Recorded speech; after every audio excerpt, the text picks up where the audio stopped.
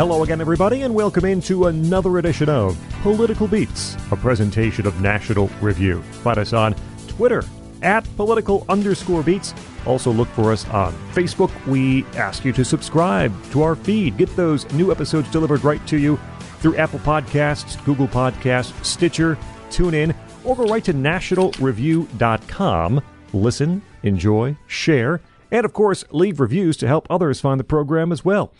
Check out our Patreon at patreon.com/politicalbeats. You can help the show stay ad-free, as we are. Support our efforts on the program at entry level for support and voting privileges, mid-level for early access to all of our new shows at a higher audio quality, and our upper-level bestest friends with exclusive content once per month, remastered episodes, and more, including Spotify playlists, too.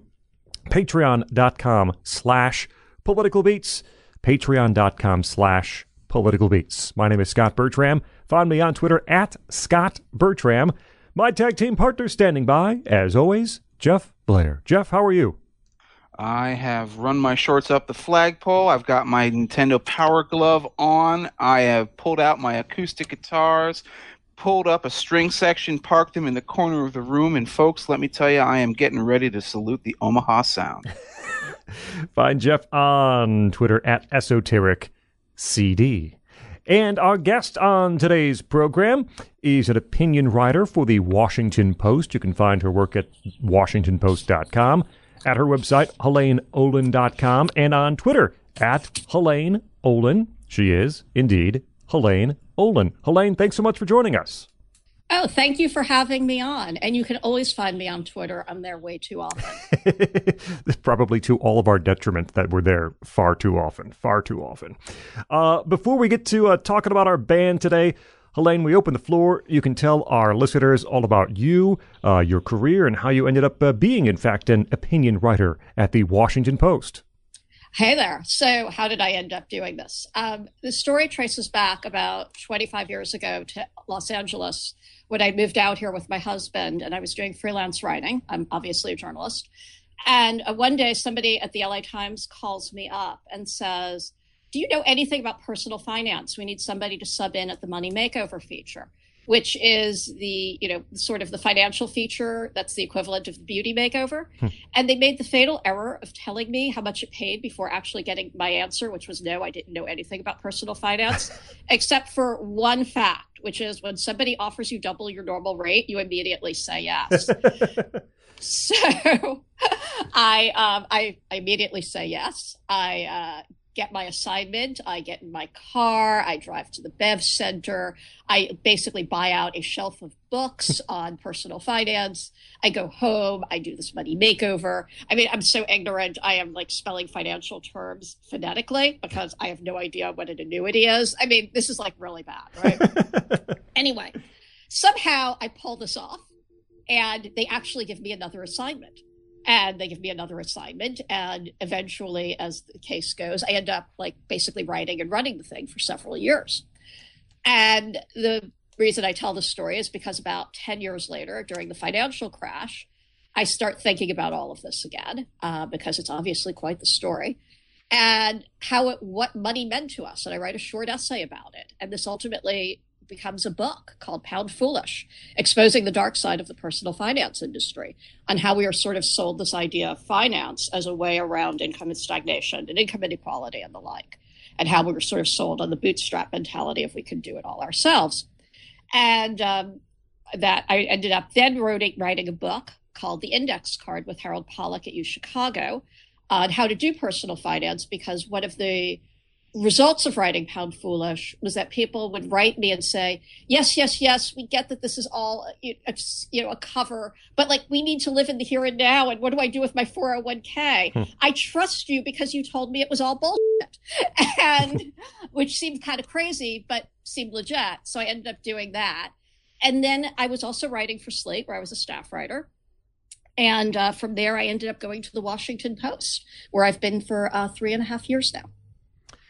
And you can find, again, work at WashingtonPost.com and at her own website and on Twitter.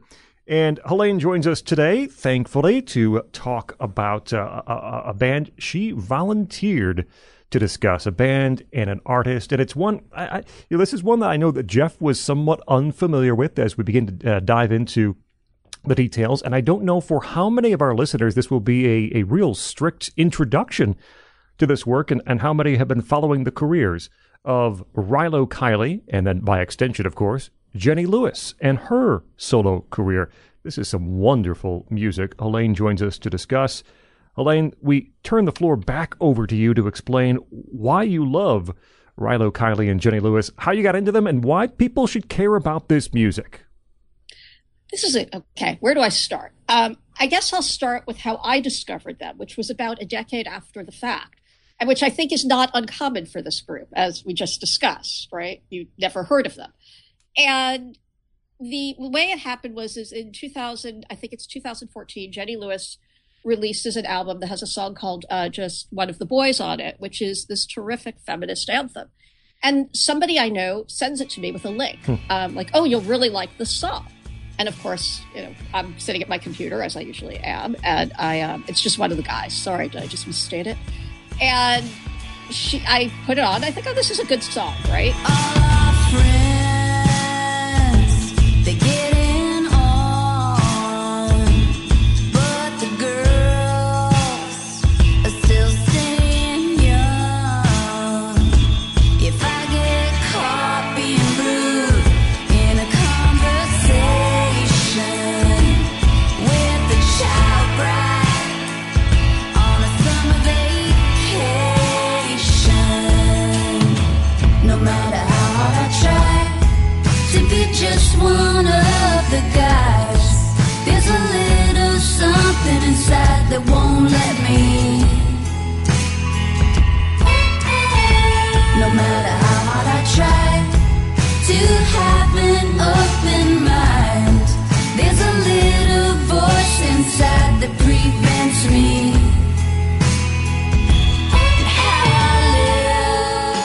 And then the next song, you know how on YouTube things just go one to the other? Mm-hmm. The next song comes on, and it's Rabbit Fur Coat, which is from her first solo album. And I'm like, how did I not hear this when it was released 8 years ago? This is one of the greatest songs I've ever heard. And from there, I sort of go down, to use a Jenny Lewis term, the rabbit hole. And I just fall backwards into listening to all of Jenny Lewis and all of Rilo Kiley, who I had mostly missed as well. I should say for me, that first decade is sort of a lost decade because I had small kids and I was mostly at Music Together classes. So it was just this amazing discovery to make. And I sort of just really fell hard for it. I don't know how else to say it. And I'll jump in before Jeff goes, because I know this is somewhat new to him. I also ran into Rilo Kiley and Jenny Lewis in the middle of things, as Helaine did. I'm nearly certain that, well, thinking back, of course, my first introduction was watching Troop Beverly Hills over and over again when I was a youngster. We'll talk a little about Jenny Lewis's acting career here in a little bit. But my first introduction to Rilo Kiley and Jenny Lewis was, I'm nearly certain someone made the comparison between Jenny Lewis and Rabbit Fur Coat and Nico Case. And well, they're both female artists. They both have very nice voices, although different, and they both have red hair.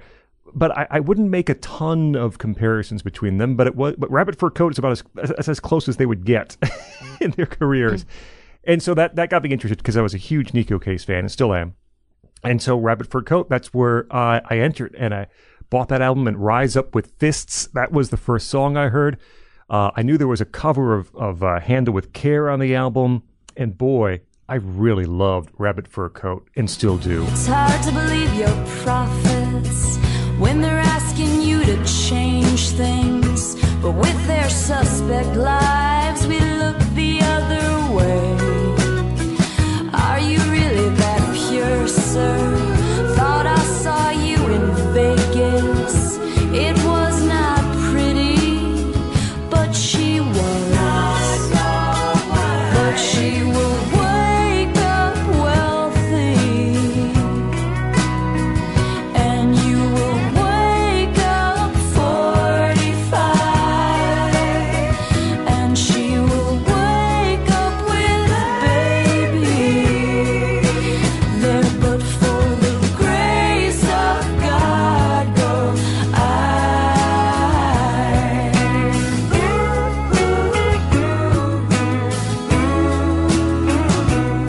And from there, Under the Blacklight was the next album I bought. It was the next album released, right? It was the one that came after. Rilo Kiley released this one more group effort before disbanding. And I think Under the Blacklight gets, it was not well reviewed at the time. And I'm not sure it's really aged all that well in retrospect. There are some parts of it I like a lot, and I did listen to it a ton at the time. The CD case had a purple hue to it. It was like a purple tinted CD case, which I also like quite a bit.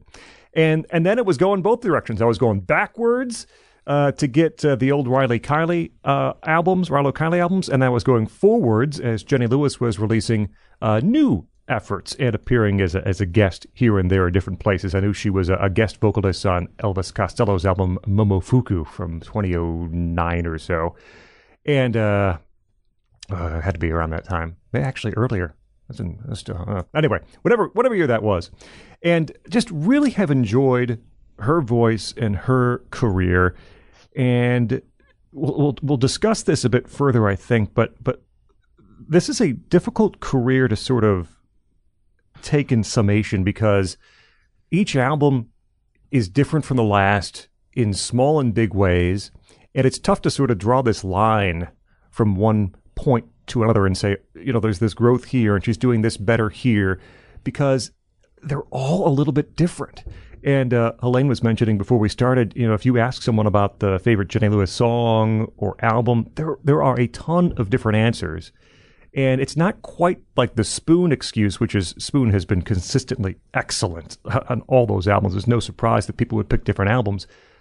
Jenny Lewis's output and Rilo Kiley, all of it is very, very, very, very good. But I don't know if there's that one standout, 5-star breakout sort of album. Maybe there is. We'll discuss. But because they're all really so good in sometimes different ways, I think they hit people at different times and hit different ears in different ways. And so you do have this real interesting mixture. And I'll look forward to hearing our 5 songs at the end of this episode as to what people sort of are attracted to and what they grab onto from her career. But it's a very rewarding career, and I'm really happy we found Helaine to take this journey with us through the discography. And Jeff, I know, was essentially, as happens to me, as happens to him occasionally, as we do these episodes, brand new. Most of this brand new, Jeff. It's actually 2 shows in a row now where I've been essentially brand new to the artists that we're discussing. And, in the Afghan Whigs case, with Greg Dooley, Twilight Singers, I had at least heard of the Whigs as a name in the 90s when I was in like middle school and high school. You read them mentioned in Rolling Stone, and there's that kind of a thing, but I'd never actually gotten to hear any of the music until quite recently. And that it turned out very well. This one turned out very well as well. And I think one of the reasons why I was not even familiar with the name of Rilo Kiley as a band, and that other people might have been, because they landed and they first started getting big right at the point where I was at my maximum alienation from mainstream music. So I was in college, and what was I listening to? I was listening to prog rock, post-punk, old music, the very few bands then that I was deeply into were ones that had actually just sort of landed on me by accident. Bands like Spoon, for example, Radiohead, obviously, Arcade Fire, things like that. Rilo Kiley, if you'd asked me then, in fact, if you'd asked me even as recently as like a few months ago, I would have said, isn't that a character in the extended Star Wars universe? Like, isn't that like a rebel stormtrooper or something like that? Because that's what it sounds like. Kylo Ren, Rilo Kiley, I don't know. I feel like George Lucas may have even stolen the name from them in some way. But I didn't know any of this music. And when I, picked it up, when we booked the show, and we booked it long in advance, so thankfully I had a lot of advanced prep time for this, and my first fear was like, oh no, is this going to be Zooey Deschanel music? And okay, listen. And what would be wrong with that, by the way? But go ahead. Zooey Deschanel, lovely actress, talented singer. I heard some of her songs, and the way they are characterized, and in fact, she was sort of like the archetype for this thing back in the day, was the manic pixie dream girl. She's a Los Angeles girl who's like arty and a little flighty and a little weird and a little quirky, but she's got a heart of gold and she's creative and all these sort of almost in a way, if you think about them sort of patronizing male cliches, nerd male cliches, like, oh, this is what the girl who I always wanted. Why didn't I go to high school with a girl like that, man? Like that kind of stuff, right? And Zooey Deschanel, as I said, I'm not denigrating her talents in any way, but she does absolutely fit into that mold. And so, like, I started, of course, as I always do, I go chronologically. I start with like the first few albums, and I thought, okay, just want to make sure I've got a wispy voiced female singing here, some light acoustic folk textures. This better not be what I think it could be. And of course, the wonderful revelation is that that's not what it is at all.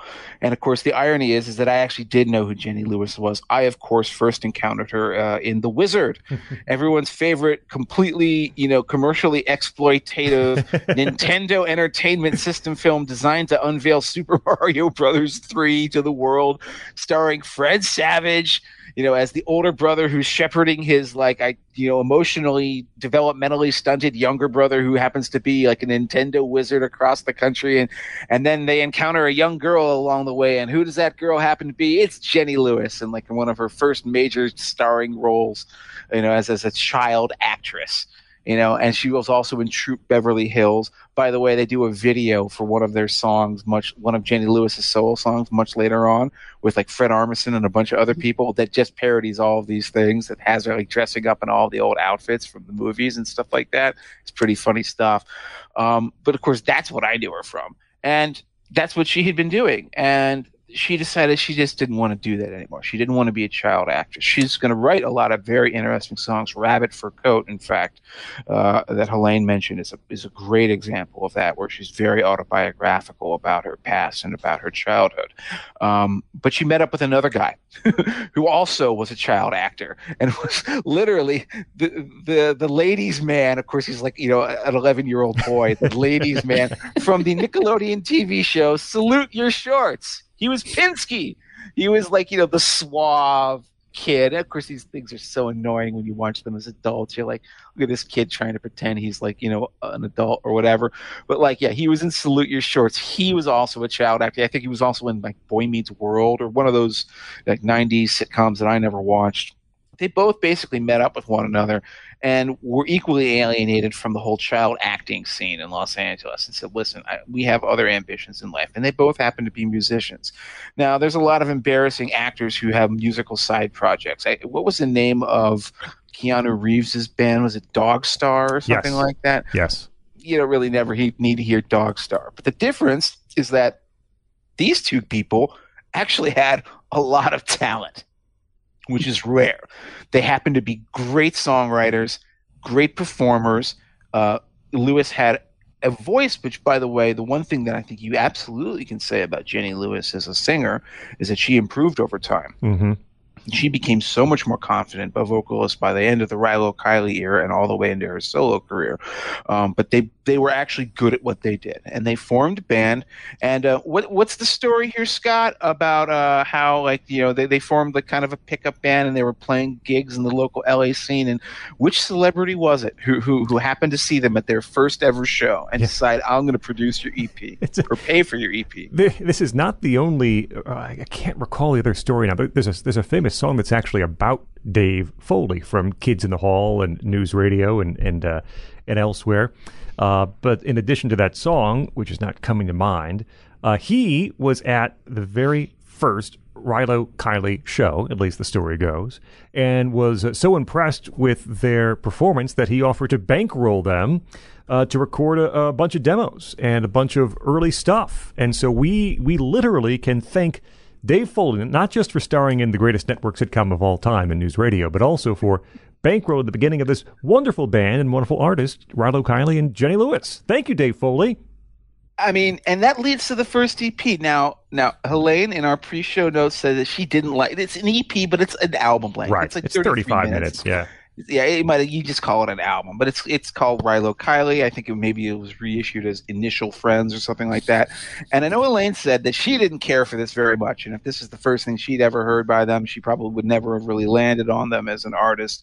I have to say, once I get over my initial trepidation about like, is this another Magic Pixie Dream Girl band? This is obviously very halting, and it is their first release. So it is not the artist that they would develop into. I really like this first EP a lot, and I'll start by saying I like the Frug, which is the opening song, and it's very cutesy, right? I can do the Frug, I can do the RoboCop, but I can't do the Snurf.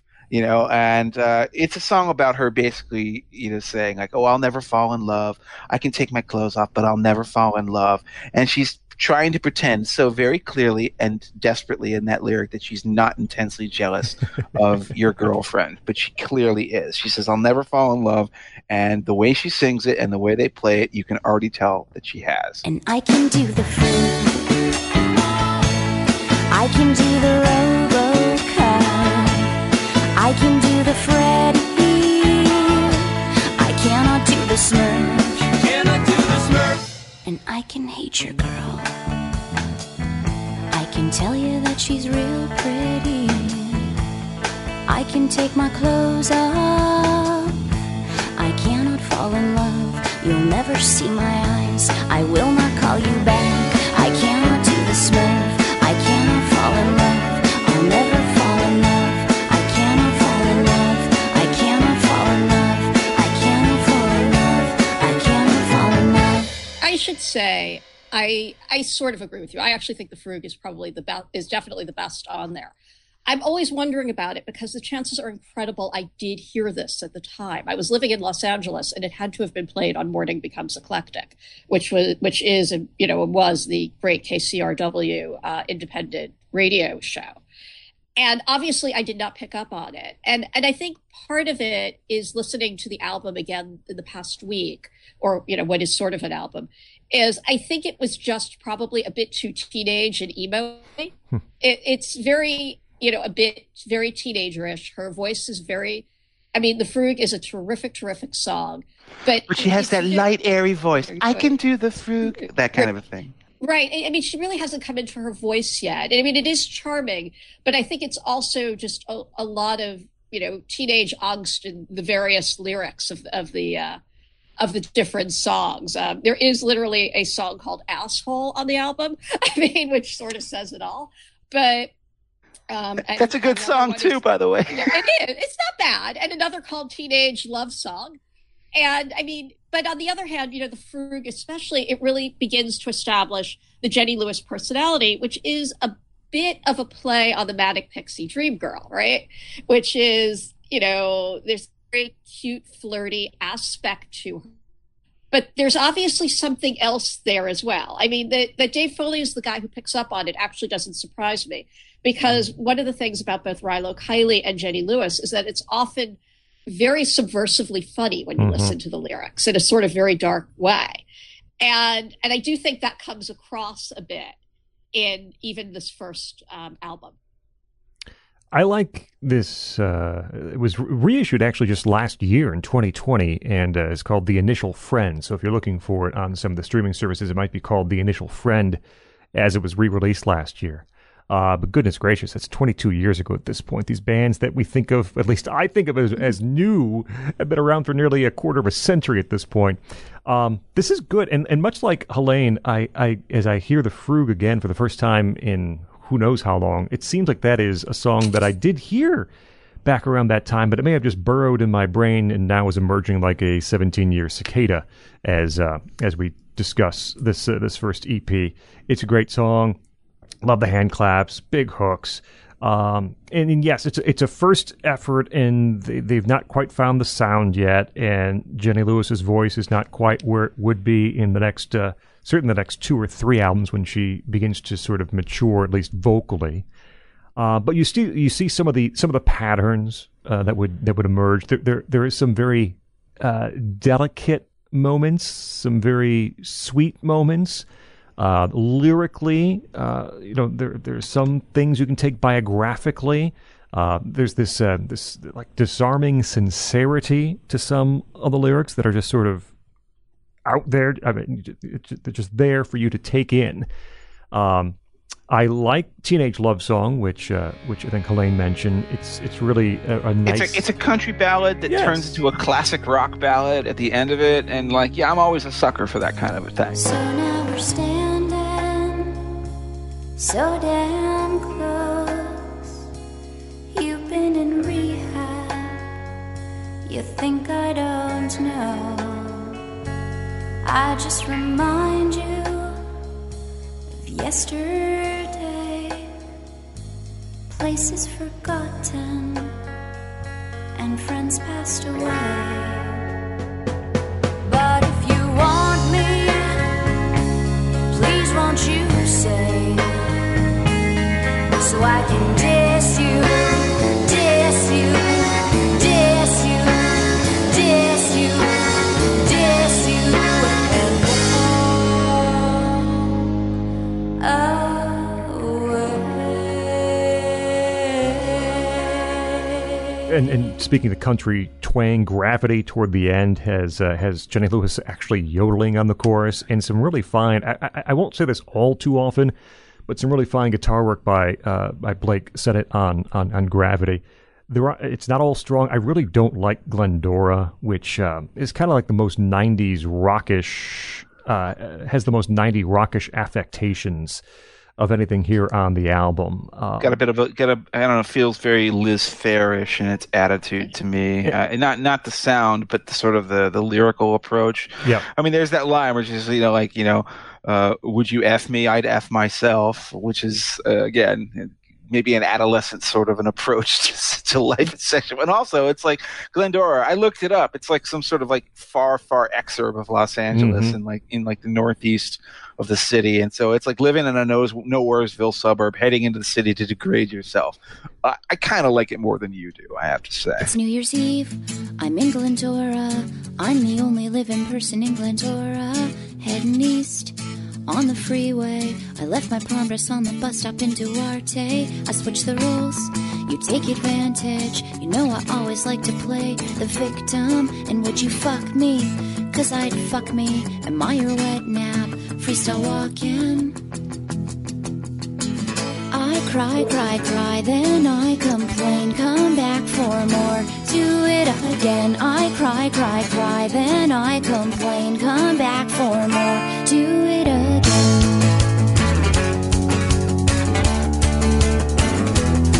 I'm on my way. I want to see you. You're in your bedroom with some dancers hung beneath you. I come inside. I hear the door slam. You tell me if I really loved you, I get with them. They make me sick. You make me sicker, but I want to please you, so I go and I get with her. I close my eyes, I think about me. I'm just your wet nap, freestyle walking. I cry, then I complain. Come back. I liked Always, too, which they would revisit and re-record for the very next album. I like it better here than actually I do on Takeoffs and Landings, a little play with synth pop. This is, again, I think a little bit of experimenting with some of the structure and some of the writing. It's their very first effort. But all in all, I think it's very strong. And as I said, I actually take this whole effort, this whole EP, I think it's better than the next full-length album that would come. I don't know if I'd agree with that. I totally disagree. Sorry.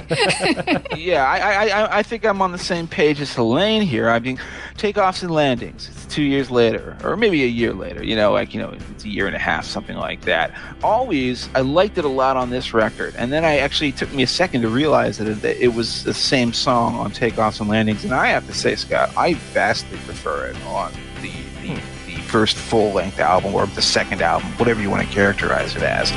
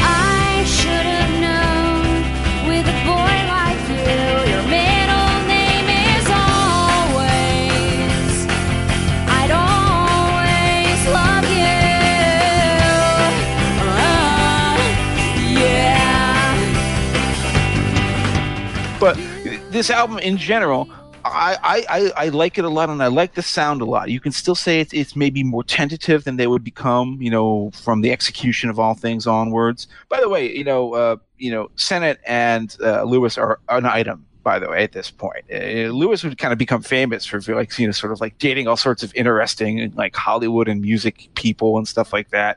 But at this point, they were still together. They don't break up until the end of Execution of All Things, and this partnership actually works really well. It reminds me in some ways of a more kind of countrified version of a band called Low. I don't know if either of you are familiar with the band Low. Either of you know them? I don't think so.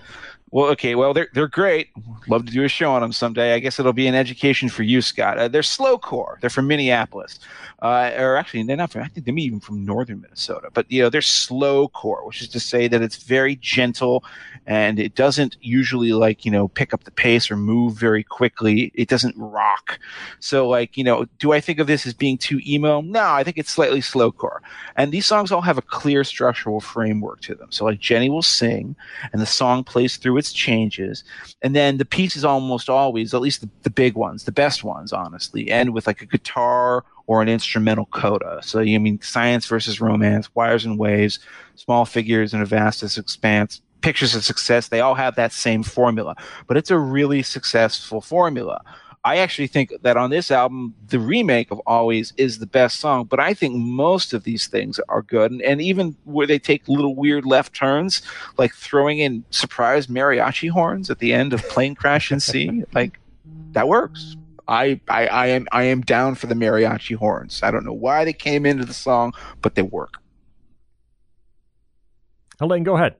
Oh, I was going to say, I love this album, Takeoffs and Landings. I don't think it's as strong as some of the later albums, but you begin to see some of the real Rilo Kiley patterns emerge on the album. First, it's still linked to the old one. Jenny Lewis's voice is still a bit unsure. It's still a bit breathy. So her voice is not as full and strong as it will become.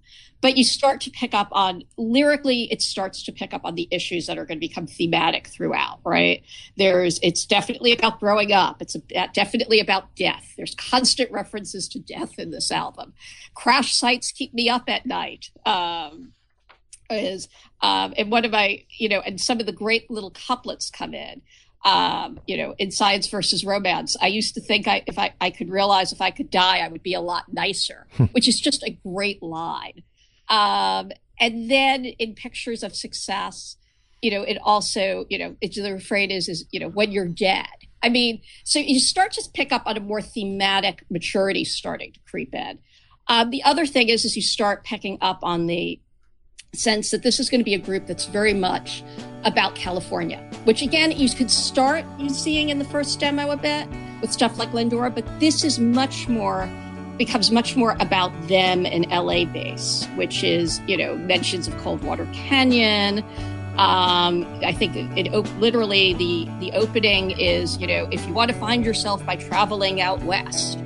And it's sort of, in Pictures of Success, there's a great line, California is a recipe for a black hole, yes. Yes, which is just also a great line if you're having in a bad mood about California.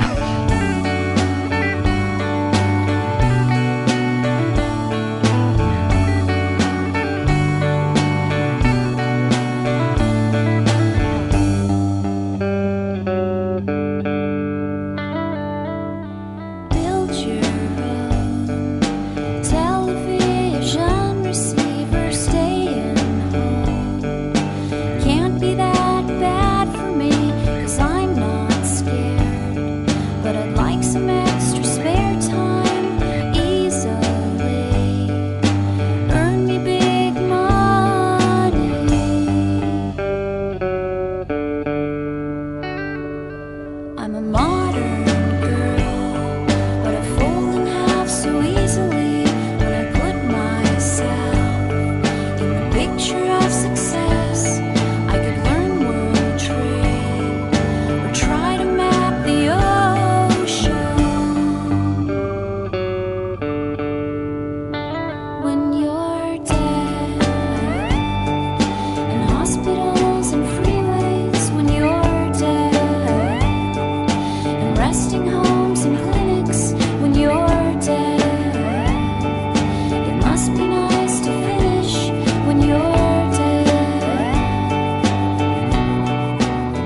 and it feels California. Like I will always say in like Pictures of Success, there's something both melodic and irritating about it, which often reminds me of a Santa Ana wind a little bit, which is like the horrific breeze you get out here, which is like the first time you feel it, you'll be like, oh, this isn't so bad. And then within about 15 minutes, you're like, oh my God, I want to kill myself. Why is this so irritating? And I think there's a certain sound to that in Pictures of Success in particular. So it's just sort of this wonderful album, but it still has the sort of do-it-yourself sound of the demo a bit. It's still not, even though it's a professional release, it still sounds a little not professional. But it really starts showing why this is a band people should be paying a lot of attention to. Except, of course, a lot of us don't, right? Well, I think the other thing you have to point out is that this is where Lewis really becomes into her own as a lyricist. Now, I'm not an expert on Rilo Kiley, so if you guys are, you can correct me. But my assumption has always been that, except on the songs where Sennett is singing lead vocal, and he doesn't have a very strong singing voice, to be frank. But whenever Lewis is singing lead vocal, I assume it's a lyric she wrote herself. And I also assume so because that same style of writing carries over into her solo career. So it seems pretty obvious that, like, you know, those great little lines about, like, you know, French films about trains that she's making fun of on Pictures of Success, that's Jenny Lewis's observational sensibility.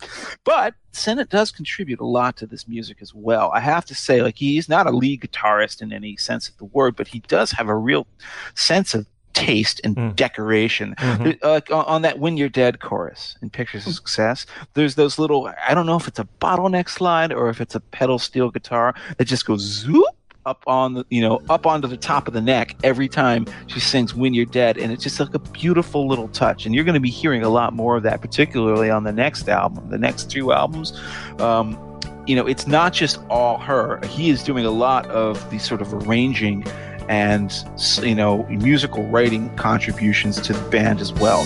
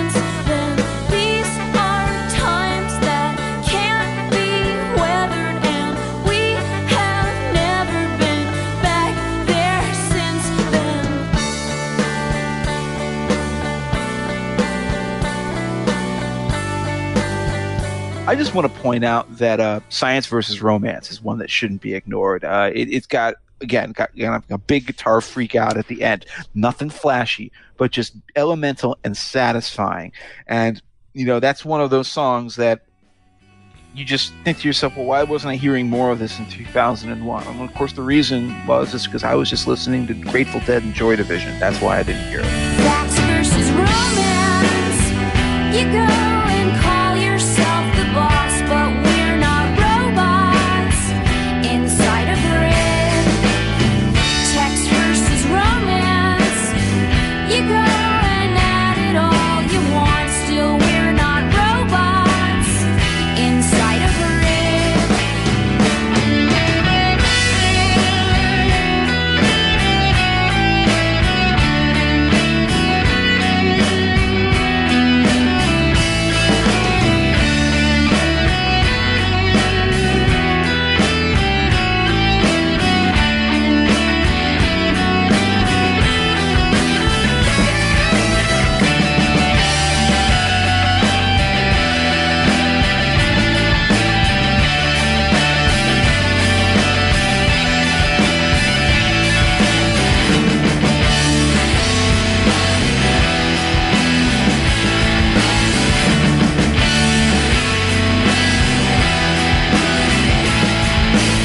What about you, Scott? I don't mean to say it's a bad album, certainly. I don't think that. But I would, I guess, disagree just slightly on the lyrics. I don't think that she's there yet. I think the next album, Execution of All Things, is where it really flourishes. And so I think that's still lacking a bit. And Jeff actually, in his explanation, gave me another good reason why I don't think it's quite as good as even the EP that came before, and certainly what would come next is kind of that template that the songs somewhat follow one to another. I think that's not a real strength of the album. But I would second Jeff's motion on Blank Sennett's strength as a guitarist. It's not as a soloist. It really is. And I'll mention, I have a bunch of notes, as a adding flourishes, adding this decoration, putting his touches here and there. He's actually very skilled at that. There are a number of songs that are better because of his contributions on guitar in those little places where it matters most. I think my favorite song on the album, I don't think it's been mentioned yet. I think Wires and Waves is the best song on Takeoffs and Landings. I love that push and pull of the music. There's a really nice shimmering guitar line from Sennett there, and a dynamic finish. And that chorus, sometimes planes, they smash up in the sky, and sometimes lonely hearts, they just get lonelier. That will be a frequent lyrical motif that comes through over and over. How did you survive your insufferable friends? It was the plow that broke the western plains. Just my heart gets rejected by my veins. And sometimes planes, they smash up in the sky. And sometimes lonely hearts, they just get lonelier and lonelier and lonelier and lonelier and lonelier.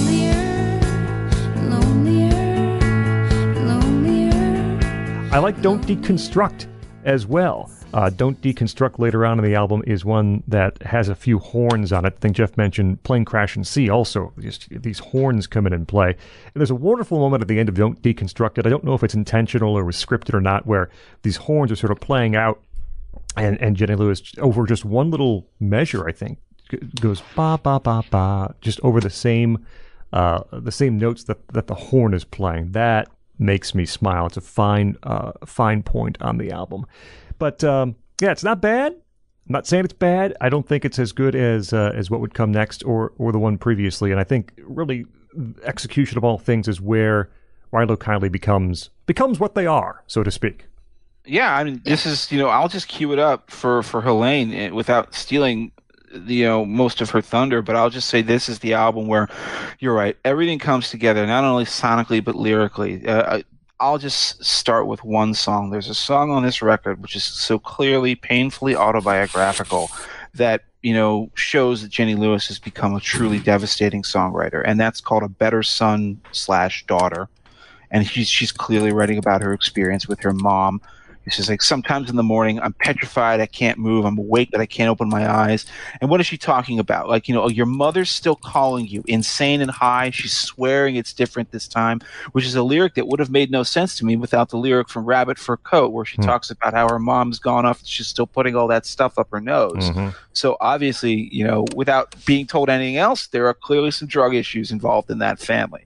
And it's such a naked lyric. With sometimes when you're on, you're really effing on. And your friends, they sing along and they love you, but the lows still are so extreme that the good times seem effing cheap.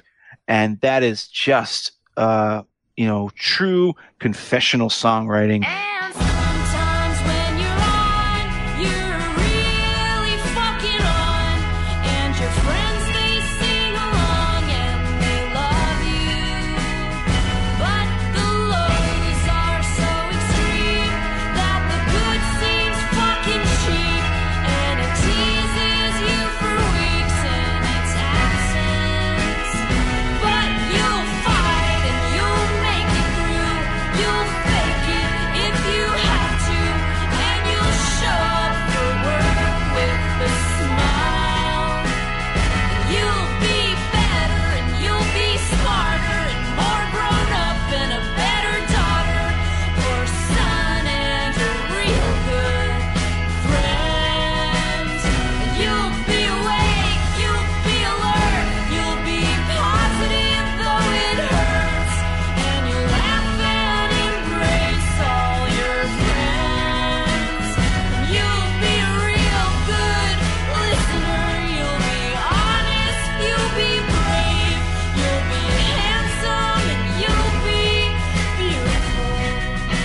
the first time they really put it together on this album. I think almost all of this album is good. Maybe I don't need some of the instrumental stuff, but other than that, this is a great record. Real quickly before... I would say one thing that goes on here is this is the album they do with Saddle Creek in Omaha, right? The last album is recorded in Seattle and released by Saddle Creek. This one is Conor Oberst's scene up in Omaha and Saddle Creek. And I think it gives it a sort of professional veneer that the first two albums lack. And I think that's an important part of the story here that shouldn't be forgotten. But second, A Better Son, Daughter is just a flat out terrific song. And again, it's one of those songs that you hear and you're like, how did I miss this in real time again? Like, how could this have possibly happened? But it is, again, it starts about her mother. Where she's in bed waiting and then she hears her mother. And then, it's about getting up and basically getting on with your life in a way. My millennial women take this song as a massive anthem. I mean, I gather if you were a teenager when it came out, this song spoke to you. And I've had this confirmed to me by many women. This song spoke to you on a very deep personal level because, of course, you probably would have been hearing your mother, maybe not high necessarily, but you would have been hearing your mom. But I mean, it's just an extraordinary song, and it's extraordinary in how it starts and how it sort of picks up, and her voice, and Jenny Lewis really starts to come into her voice on this album, which is another thing that just gives it such strength, is where she just starts, hitting it home with the lyrics and her voice, and they start to merge together in a way that takes this to a whole other level. I like what you said about the production also sounding more assured. I mean, right off the bat with the Good That Won't Come Out, the first song, you have that sort of dreamy synth beat, and then you have Jenny Lewis singing through that vocal filter that sounds like an old telephone landline, right? Or something like that. Then there's pedal steel guitar for a country tinge. I don't know what it is. Is this country folk pop or is this folk country pop? I don't know. But their ambition clearly seems to be increasing right off the bat, right off the first song on this album. And, that sort of sets the tone for the entire thing.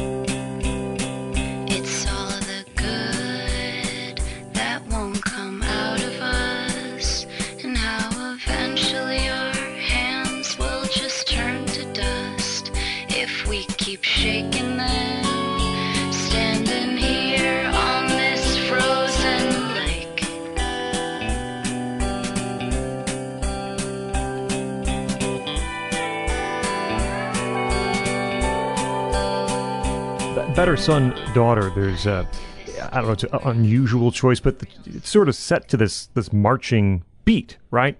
And I think once you understand what it relates to lyrically, being depression or bipolar and sort of getting through the tough days and managing the high days, that marching beat, at least to me, makes more sense. You're moving forward. Onward, chugging along, yeah. Pushing through the good, pushing through the bad. It's just always forward, always onward. And that made a lot more sense to me once you sort of understand what that song's about. Jenny Lewis is very careful about what she gives us, the listeners, from a biographical standpoint. Because not all these songs are biographical, and not all of them that perhaps appear to be about her life are about her life. And yet there are moments and there are songs that are clearly about her life. Rapid Fur Coat, as you guys mentioned, Better Son, Daughter, certainly, and there are more to come. And that's when you really feel her sort of opening and giving you a picture into things that are very personal and precious to her. And that's where Better Son and Daughter comes in. Lyrically, man, I do think it's better than the last album. I think she's really figuring things out in terms of how she wants to present these songs. there's all. And speaking of being personal, there's this song that is scattered across the end of 3 or 4 other songs on this album, and it's called "And That's How I Remember It," which is essentially Jenny Lewis telling us more about her childhood, more about her parents' divorce. These themes that will pop up in songs all over the place on future albums and future songs, and so that's sort of scattered across the ends of a few songs on this album. Early on, there's a back-to-back Paints Peeling and The Execution of All Things. Those are 2 great songs. Really good. And the title track, I think, is my favorite on the album. I really love that melody that she sings so beautifully on The Execution of All Things. Oh God, come quickly, the execution of all things. Let's start with the bears in the air and mountains, rivers and streams.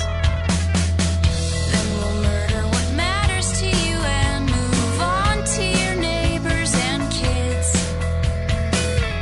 Crush all hopes of happiness with disease 'cause of what you did.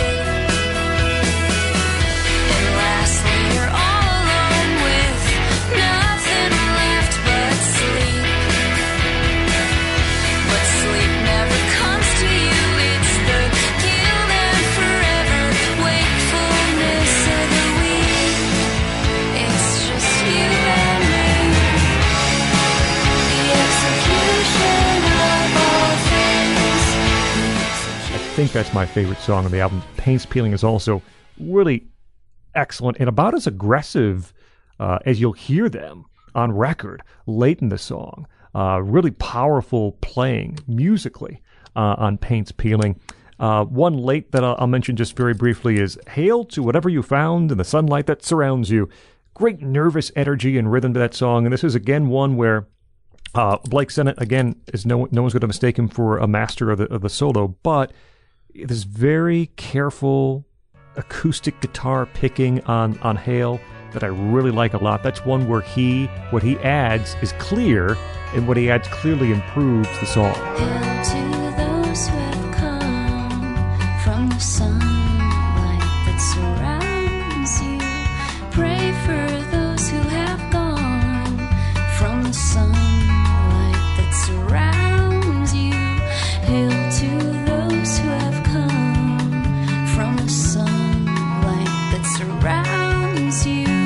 Pray for those who have gone from the sunlight that surrounds you. Pretend all the good things are for you.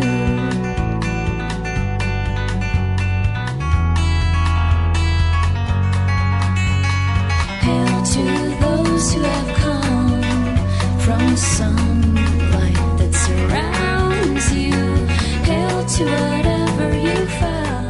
It's always interesting to try to parse out which of these songs are autobiographical and which of these are character writing, right? Because as Lewis herself has said, I read an interview with her where she said, like, it sometimes feels like it's a cheat to just write about my unhappy childhood, right? You just can't keep going back to that well all the time. So sometimes she says, well, I feel tempted to just head in the opposite direction.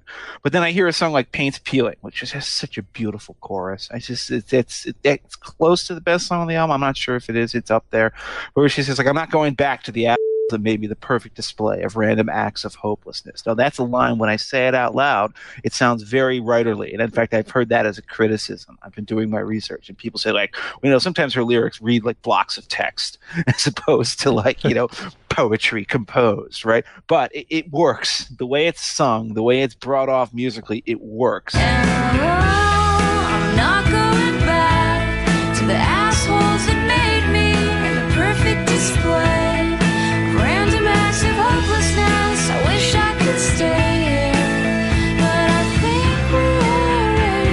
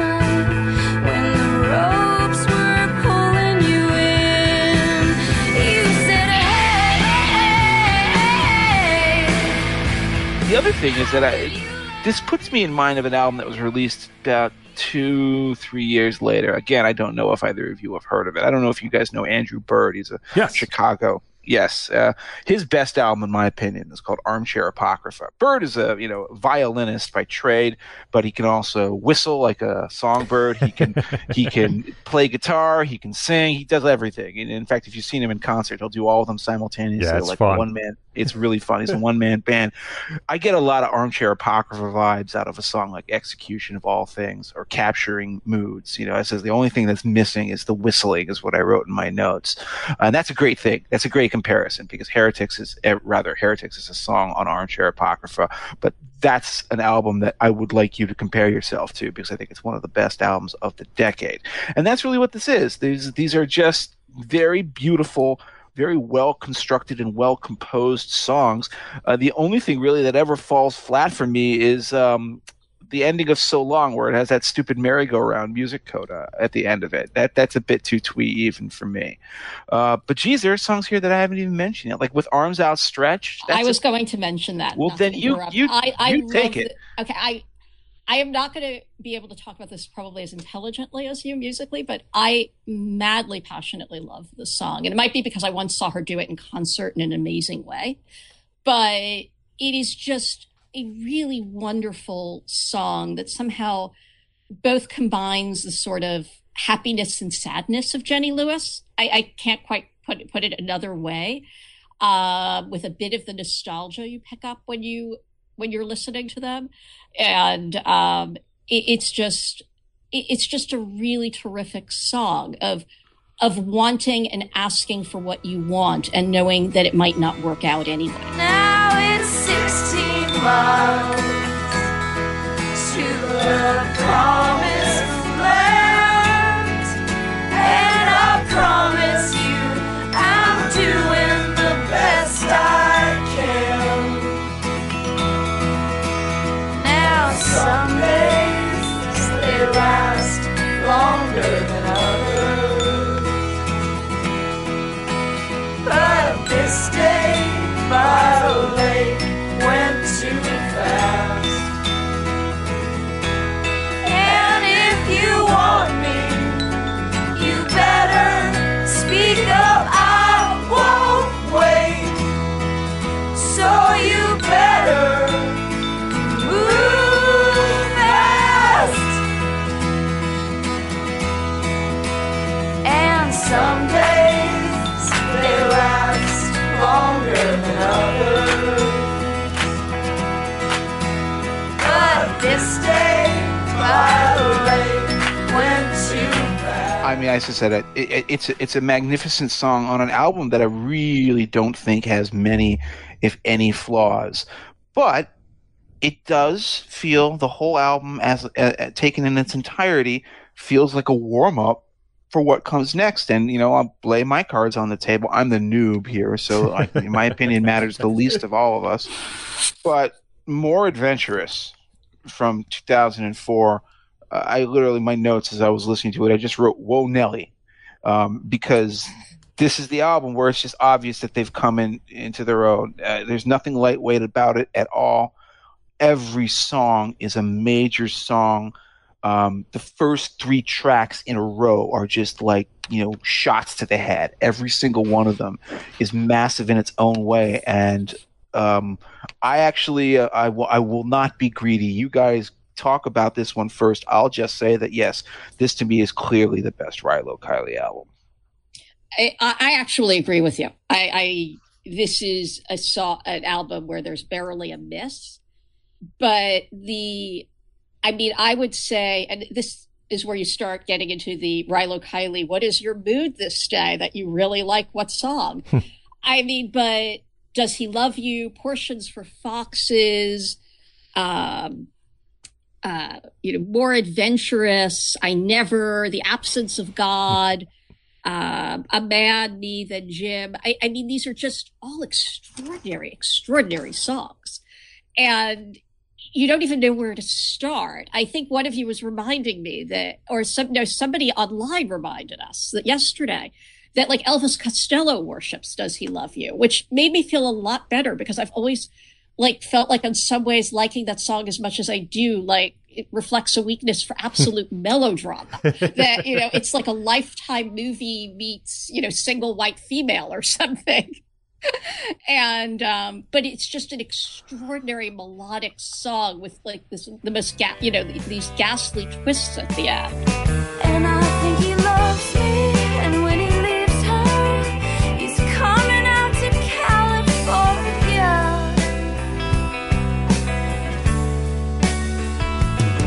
I guess it all worked out. There's a ring on your finger and the baby's due out.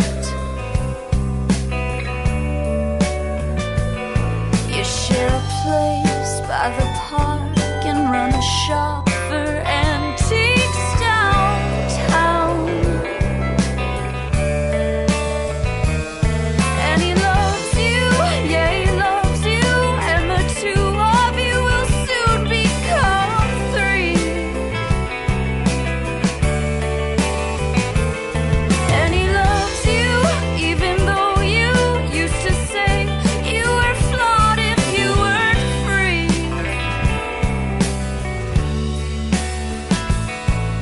You don't see it coming. That's the thing. Like I listened to that song and I thought, okay, this is about two friends that have grown apart and she's wistful. Oh, the other friend moved across the country, got married, had a kid. What a nice life she has. That's what I thought the song was going to be.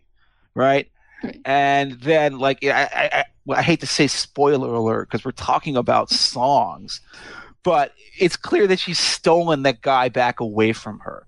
You know, like the line that she says is like, oh, like you'd always, she's singing to her female friend, her BFF, who's moved away. She's like, now it was good for you to get away from here. What did you always say? You would always feel flawed if you were free, you know. If you aren't free, right? If you aren't free. And at the beginning of the song, she also just throws out this line that doesn't register until you go back and listen to it again, where it's like, you know, somebody comes to my place. I know they send me letters 2 times a week.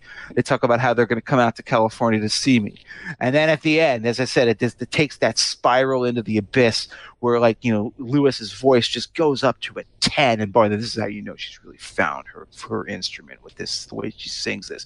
She's like, oh, you know, you confessed to me that you only married him because you felt like basically you thought you were settling. You thought you were getting too old, too late. So you married him, but now you've actually fallen in love and now you have a baby that's come into the world and you really love him. But you found him on the phone talking to that girl who's in California saying, I'm going to come to California. I really love you. I'm going to leave her. And you realize that the guy is talking to the narrator. And that is just like, and I was like, oh, and what is the last line? It's like, I'll never steal your husband away from you. Right. You could still keep him, right? But oh, it's so dark. It's so dark. Late at night, I get the phone. You're at the shop, sobbing all alone.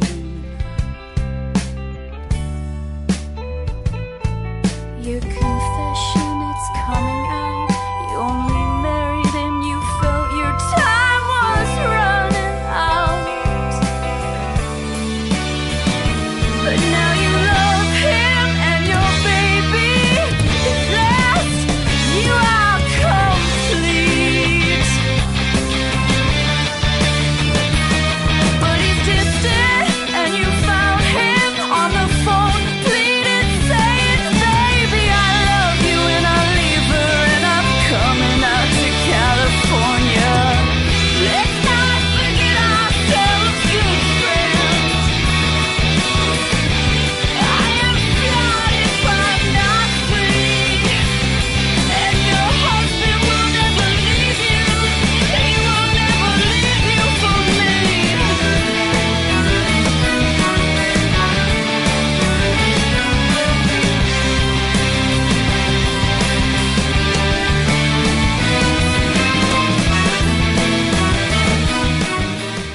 two other things in here. It's beyond dark, right? Where it's, you know, this just complete twist to the knife where you also are like, what happened exactly between these friends? Because, like, at a certain point in the song, you realize that, like, this was a pretty intense relationship between these two women, too. Yeah, like the way she says, like, oh, it was good of you to leave. It's almost right. Like, what exactly happened here, right? Yeah, that was bitter. On? And there's also one of the lines that I just think is, like, one of the great, you know, sort of insults of I'm sorry, stumbling for a second. Millennials of Gen X, which is which is makes so much fun of the affectations of the generation, where she says you share a place by the park and run a shop for antiques downtown, which is just like was a fantasy of the time. For those of you too young to remember, just trust me. This was like exactly what you were supposed to do. I knew people who ran antique shops. Notice I say people, not person. I mean, this is, and it's, of course, it's going to blow up on her. And I mean, the whole song is just brilliant and mesmerizing, and you just get drawn into it. I go back to it all the time. And it's the music that does it too. There's those layers of guitar. Sennett throws in all those extra guitar lines in the final chorus, and then the strings, and again, it swirls into blackness by the end of the whole thing. I love it. Right, and then like the companion song is "A Man, Me, Then Jim," which I've also always wondered, probably wrongly, is one of these people in this song again, like 10 years later, right? Because it seems to have certain similarities again of people having affairs with married men and things going, lives not working out and things going terribly, terribly wrong. It's another one of these dark songs. And it's told in this case, it's told from the back. Again, spoiler alert on a song, I guess, right?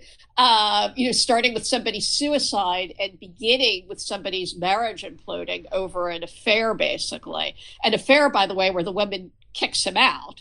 And it's just another one of the most astonishing songs.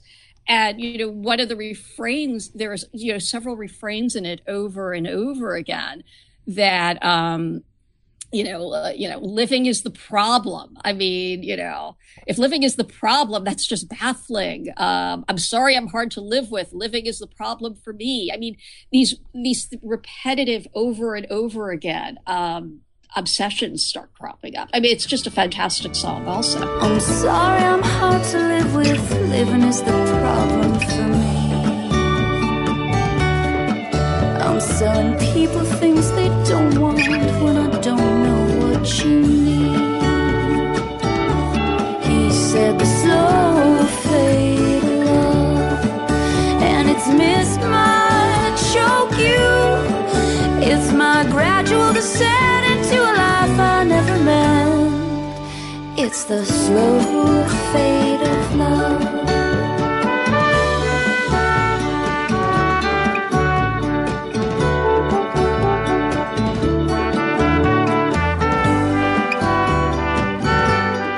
I've heard the critique that "Does He Love You" is a bit melodramatic and over the top, and I don't buy it. I don't buy that criticism. I think it's really a perfect piece of songwriting with leaving those clues here and there, as Jeff mentioned. You go back and listen again or read the lyrics again, and things fall into place. So it also doesn't feel melodramatic because it feels like the way at least it's sung, even if it's character writing, it feels like it comes from a place of deep rage. Like melodrama is right. cheap. Not to interrupt, I would say like melodrama on acid is how I would put it. Like, but the singer seems like she is genuine, almost like she's doing this out of revenge. Like this girl, this friend of hers broke her heart by leaving, and almost like, isn't it fitting that now you're losing the one that you love too? Like, eek, as I said, just a horribly dark thought, but it skirts melodrama because the way Jenny Lewis sings that song just has such a torrent of rage coming out of it by the end. This more adventurous, actually, I know Jeff likes "It's a Hit," which is the first song of the album. Anti-Bush song, yeah. I don't love "It's a Hit." It sort of clanks off my ears lyrically in a few ways. You don't like the shoe bop stuff and the holiday for a hanging? It's a holiday for a hanging, yeah. It's a holiday for a hanging, yeah. It's a holiday for a hanging, yeah. Shoe bop, my baby. Any fool can play executioner for a day and say with fingers pointed in both directions he went that way. It's only a switch of syringe.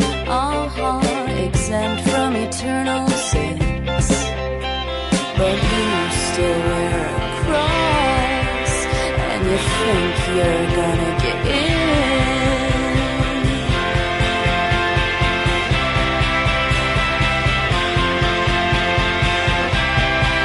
Ah, but the pardons never come from upstairs. They're always a moment too late. But it's entertainment, keep the crowd on their toes. It's justice, we're safe. It's not a hit, it's a holiday. Shabbat, my baby. It's a holiday for a But it gets I'm with you. I think it's okay, but nothing extraordinary. I mean, the songs on this album that are extraordinary, Portions for Foxes, which is, just the way it opens, with the music coming at you right away, and that great opening, line, "There's blood in my mouth because I've been biting my tongue all week." I mean, the song is a plunge into cold water, and it's just, again, one of just the standouts.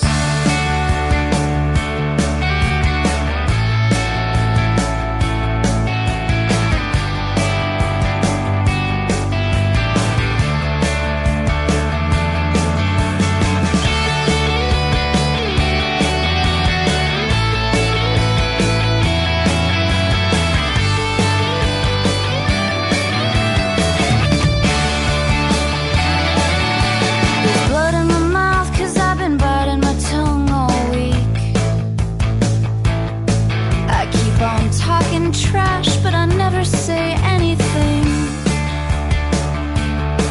And the talking leads to touching, and the touching leads to sex, and then there is no mystery left. And it's bad news, baby, I'm bad news. And lyrically, again, that's a fantastic track. The talking leads to touching, the touching leads to sex, and then there is no mystery left. And the way she describes this love throughout, your damage control for a walking corpse like me, bad news, and then of course at the end, the twist or the reveal is you're bad news, but I don't care. I like you. Love you anyway. Love you anyway, right? I'm not gonna break up. I'm not gonna kick you out of my life. Portions for Foxes. Was the single, and I just will admit for a long time, because my eyes would just scan over it, I thought that it was Potions for Foxes, which is a little more mysterious, I guess.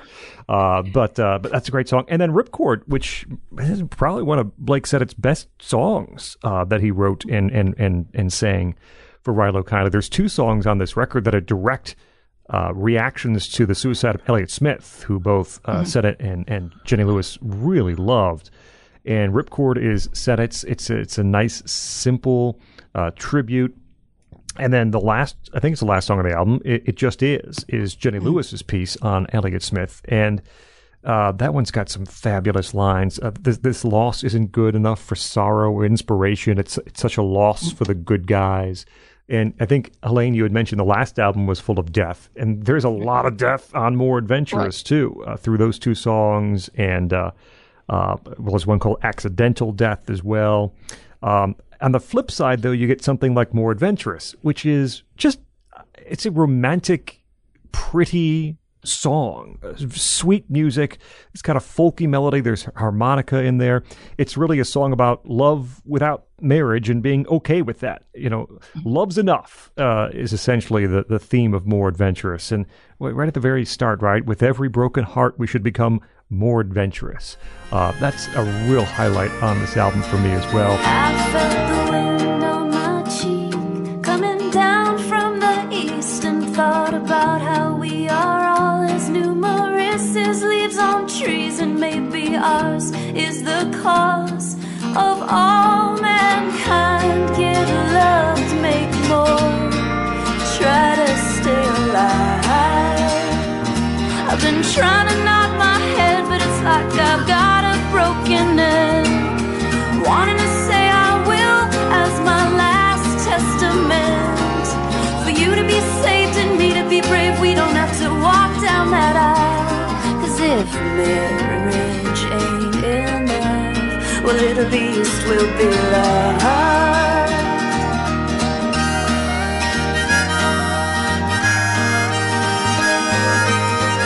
I like I Never, which is a workout vocally for Jenny Lewis. You can do that thing you do for Ain't No Sunshine When She's Gone. How many times does you say, I know, I know, I know? How many times does Jenny Lewis say? Or when she hits all the good and bad, that Carrie holding that note for like what feels like 30 seconds. That's how you know how much she's grown as a singer. And it does. You know what I said? That song almost feels like a Dolly Parton song, and I mean that is the highest possible compliment I can pay to it. And then of course it turns into like a soul rock song at the end with a guitar coda. Yep, and she holds that on I too, that I note in the middle of I Never as well, as the music drops out. I really like her delivery there on that one as well. Overall, I should say good. That song is so intense. There is a persistent rumor that she recorded it undressed, and that has never gone away over that. I Never. Seems like the kind of thing she'd do. I mean, you can't know for sure. It seems like the kind of rumor she would actually spread about it on purpose, in fact, which is even funnier because she's, builds the mystique, right? I'm only a woman of flesh and bone, and I wear it much. We all do. I thought I might die alone, but I had never met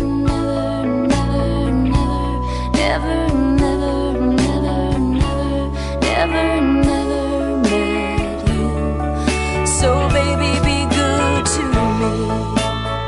I got nothing to give you, you see. Except everything, all the good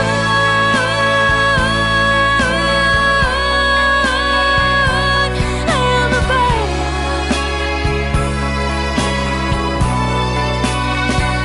'Cause I've been bad. Two things I want to say. First of all, one song that never gets talked about that I actually, because I came to this all fresh, I really love it, is Love and War.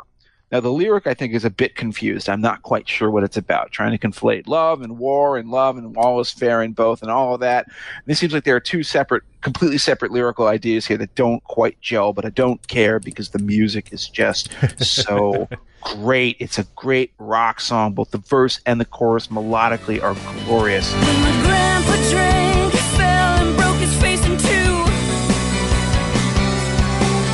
When the cops arrived, he exclaimed, I fought in World War II.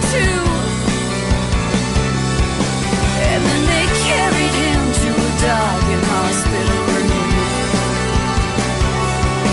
and said, no modern person here remembers you. And we can't identify the enemy, and it could be you, so it'll cost you. It already cost me my wife and my job. Now what? When my mom and I went to identify the body, and I wanted to see, but she wouldn't let me. I had to wait for the military cemetery.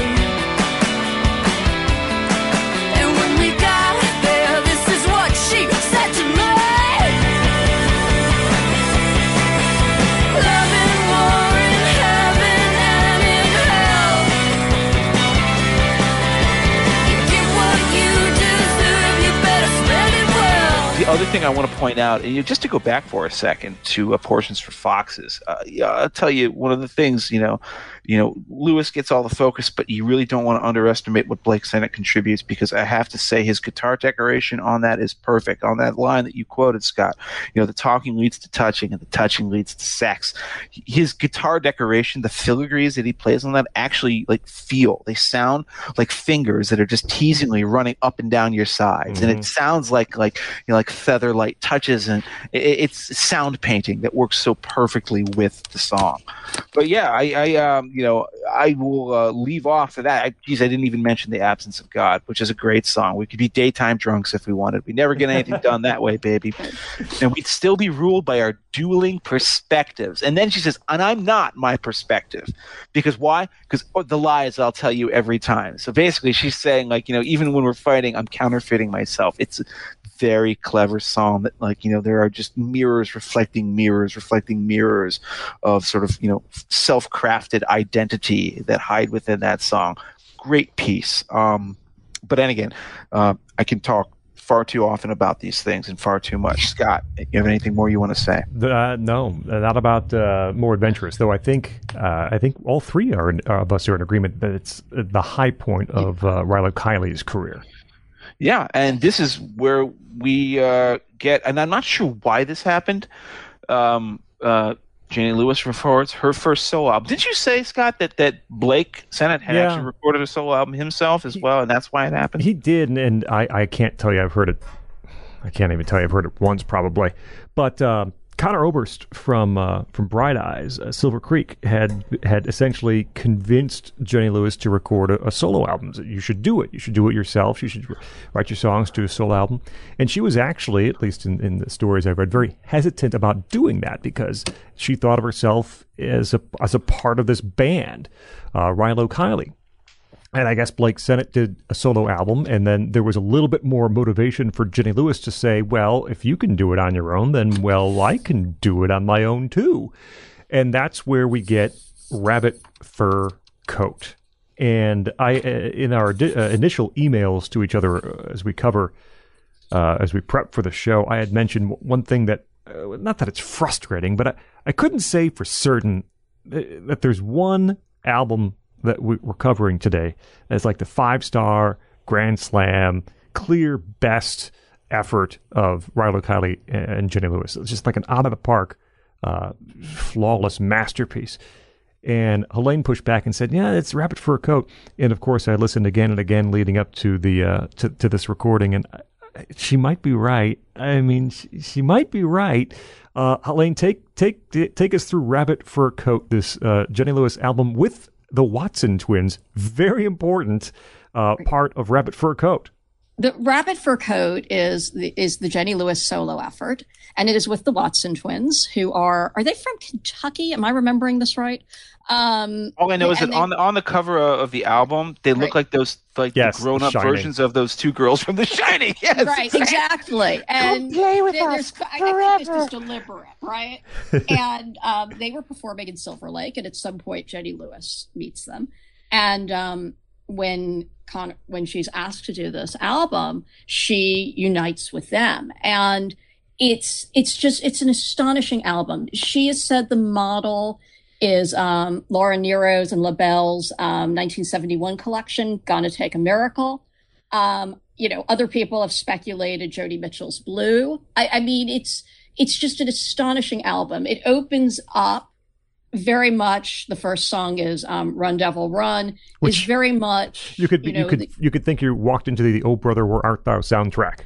Yeah, into the what soundtrack? I'm sorry, I missed you. Oh Brother, Where Art Thou? Yeah, yes. It's Southern gospel. Right, but it's also actually, if you listen to Gotta Take a Miracle, it's also got the first song on Gotta Take a Miracle is also, I believe, an a cappella song. Right. I think it's I Met Him on a Sunday.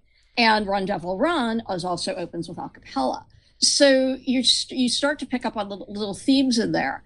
But it is also just, it is a gospel song, not a brill building song, right? Run, devil, run, devil, run, devil, run from love. It just goes from there, and it just it gets better and better. I mean, that's the thing. I mean, there is not a bad cut on this album. And I would joke and say, while I will always say Rabbit Fur Coat will probably be one of my, top songs of hers of all time, there are other songs on this album I just, worship. There's Happy, which, is, just about how we all want to be happy and we never are. There's the anthem Rise Up with Fists, which is just, wonderful about aging, considering that she's only 30 when she does this. It's kind of really amazing. Now we all feel very old. It wasn't me, which is also a very subversive, quiet humor, song about her child actor days. That's one that jumped out at me upon this particular listen to the album. It wasn't me is one that really, really jumped out. I have to stop before I keep going and ask you why it jumped out at you on this go round. I think it's just lyrically one that I had. It's right at the end of the album, and sometimes I don't get to the end of the album depending on where I'm driving or what I'm doing. And I think specifically lyrically, it's one that finally clicked with me. Sort of not quite disowning her past, but saying she's definitely a different person now, right? It doesn't count because I don't care. The years transform the memories of all the countless decades of greed. Cut and Run in 91. There's a lot here and on future albums of her and her family and how she was essentially the breadwinner for her the family. The $100,000 kid, as she says on Rabbit Fur Coat. Correct. Right. And then at the very end, Helaine, sorry, someone just whispers, "Say goodnight, Jenny." And I don't know if I'd noticed that previously. It wasn't me, I wasn't there. That was not my love affair. That is not my lover. That's not even my friend.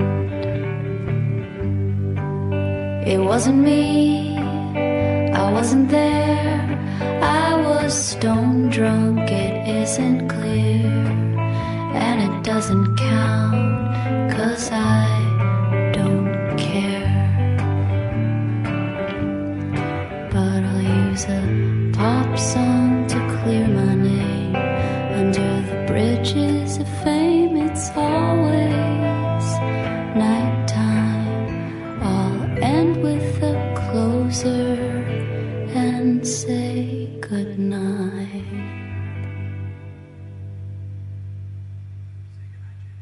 Well, it's very, even as she's sort of disowning the theatricality, she's embracing the theatricality. So right. It is almost a perfect song. One song I love on there, even though I admit it's probably a slightly minor one, is You Are What You Love. It is not minor. That's not minor at all. Are you kidding me? I think all three of us are. I so personally love it. I always assume it's minor. That's a masterpiece. I have become convinced. That's one of the best lyrics she ever wrote. Yeah, I'm convinced it's sort of. Last night, I started playing Joni Mitchell's Carrie, and I'm actually convinced there's a lot of similarities between the two. The sort of rollicking beat of a relationship that's kind of probably ending, but we're going to do another round on this one.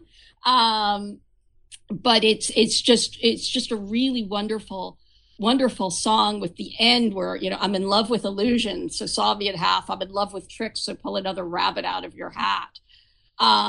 Also, the great line about, interior lives and how people often don't do what they want to do. I'm fraudulent, a thief at best, a coward who paints a bullshit canvas of things that will never happen to me. I mean, that is just an absurdly brilliant little lyric there. But the way she finishes that line is even better. But at arm's length, it's right. Tim, who's the character in this song. I don't know if Tim's a real person.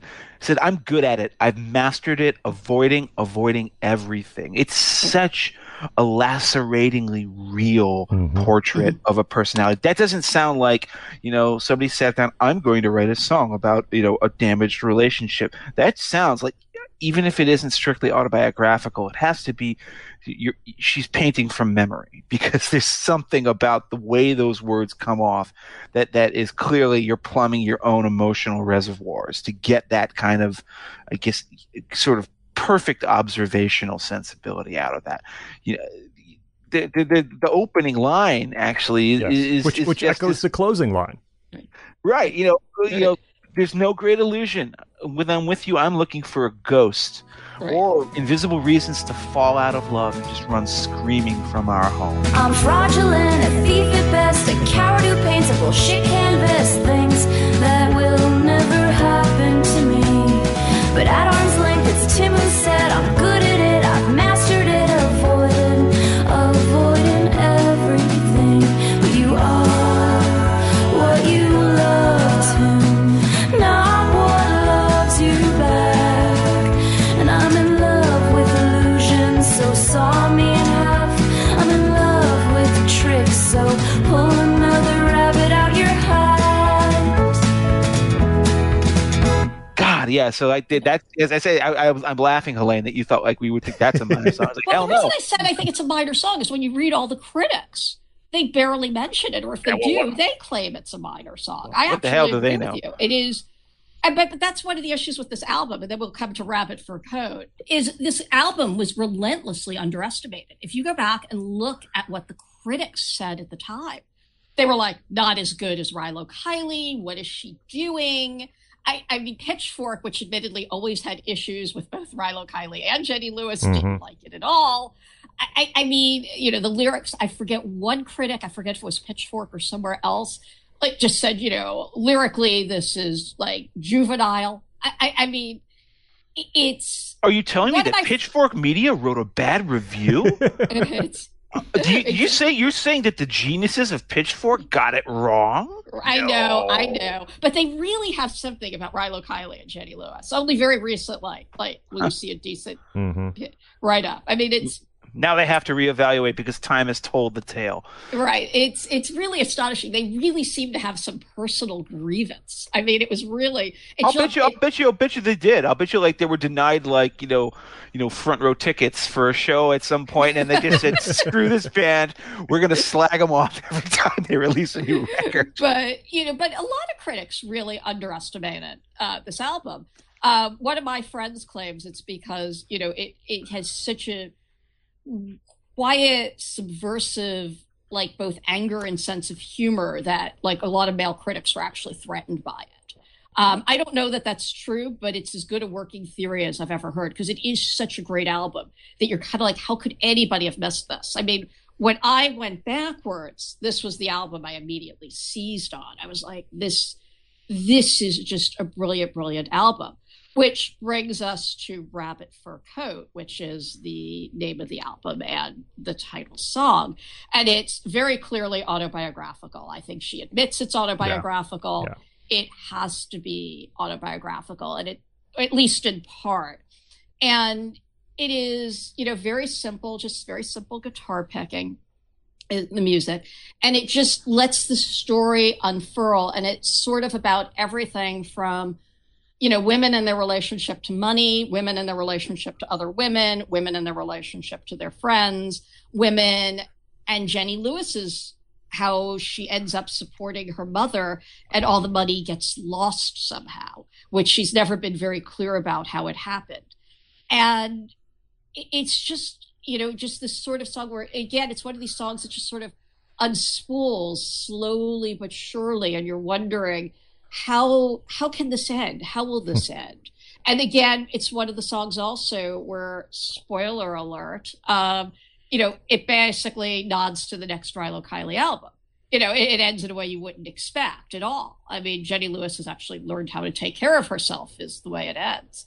But the way it opens with, you know, her mother trying to seek money and failing, and the Rabbit Fur Coat standing for everything she wanted and couldn't have. And then, you know, it all falling apart, basically selling herself to a guy for this rabbit fur coat, and then, you know, relying on her daughter to support her is just, you know, just becomes, you know, this incredible story. And that's, of course, Jenny Lewis's mother, if I was not clear.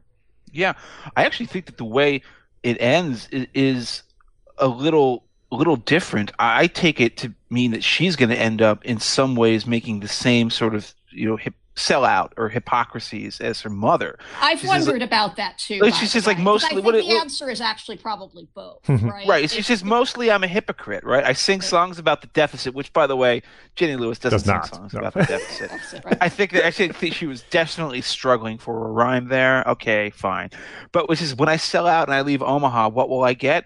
It's the same thing that her mom always wanted: a mansion house and a rabbit fur coat.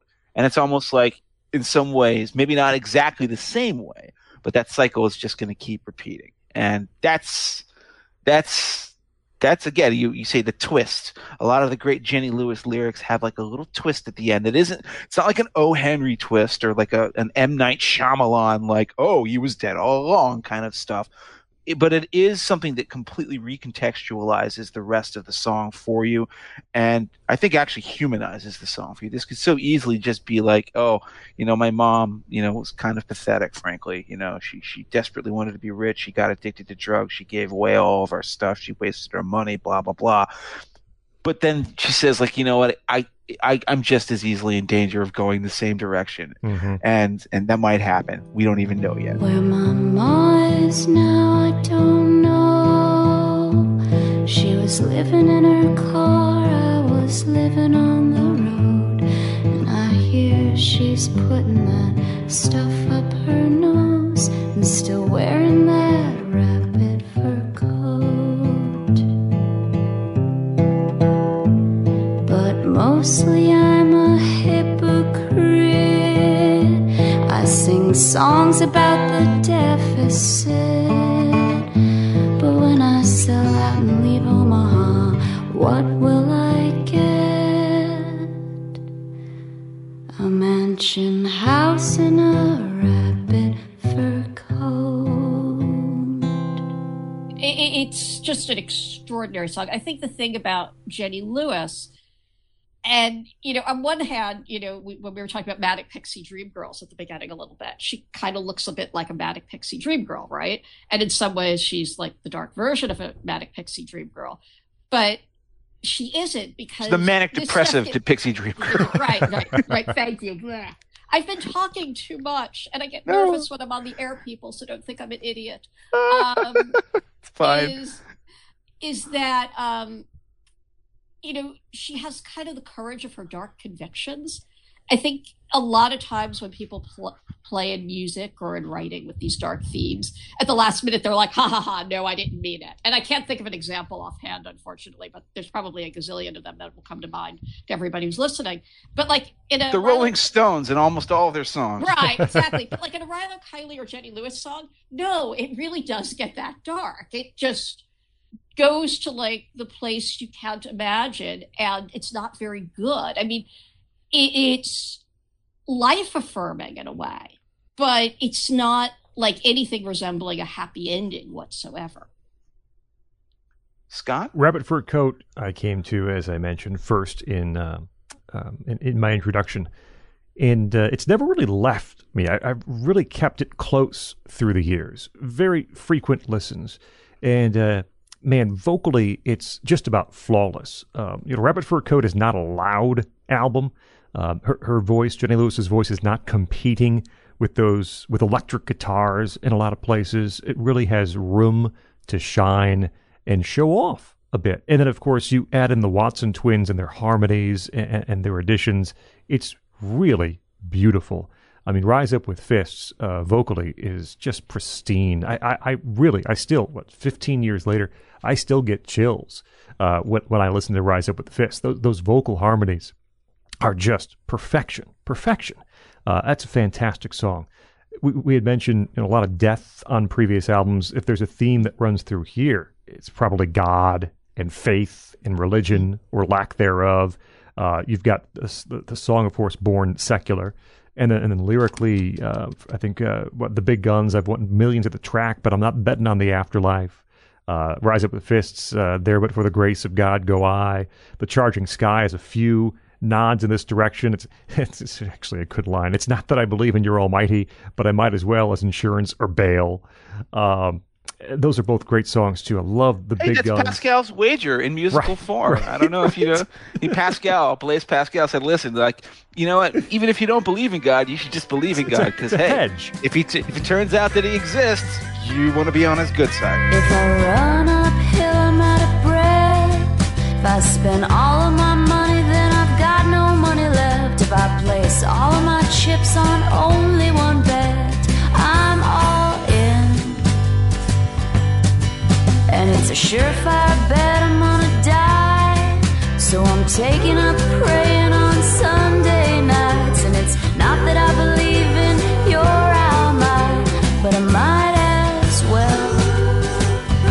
has insurance or bail.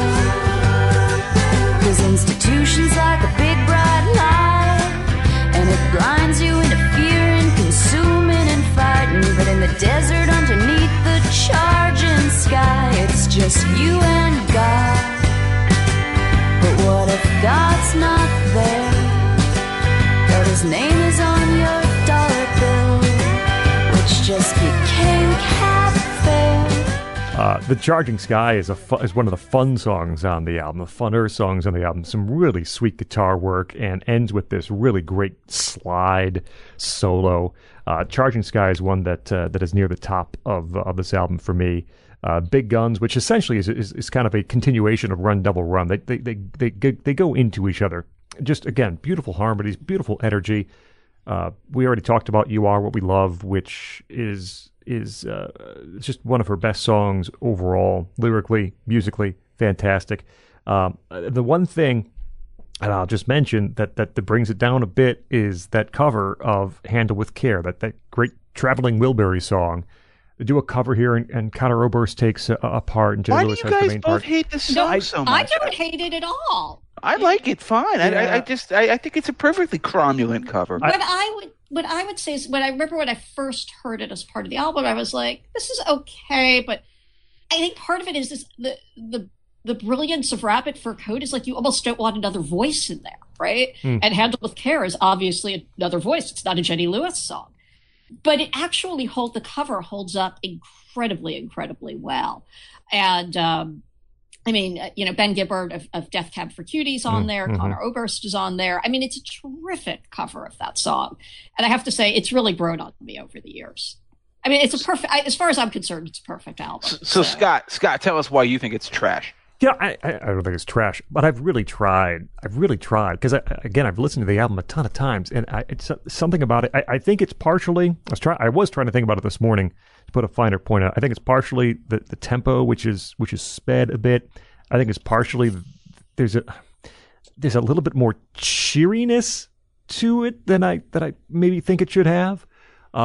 It's not like they sing it terribly or anything like that, and they don't really mess with it, right? It's not like they've taken a song and desecrated it in any way, shape, or form. There's just something about it, and maybe it's the tempo, maybe it's the mood that just never connected to me. Everybody got somebody to lean on. Put your body next to mine and dream on. I've been fucked off and I've been fooled. I've been robbed and ridiculed in daycare centers and at schools. Handle me with care.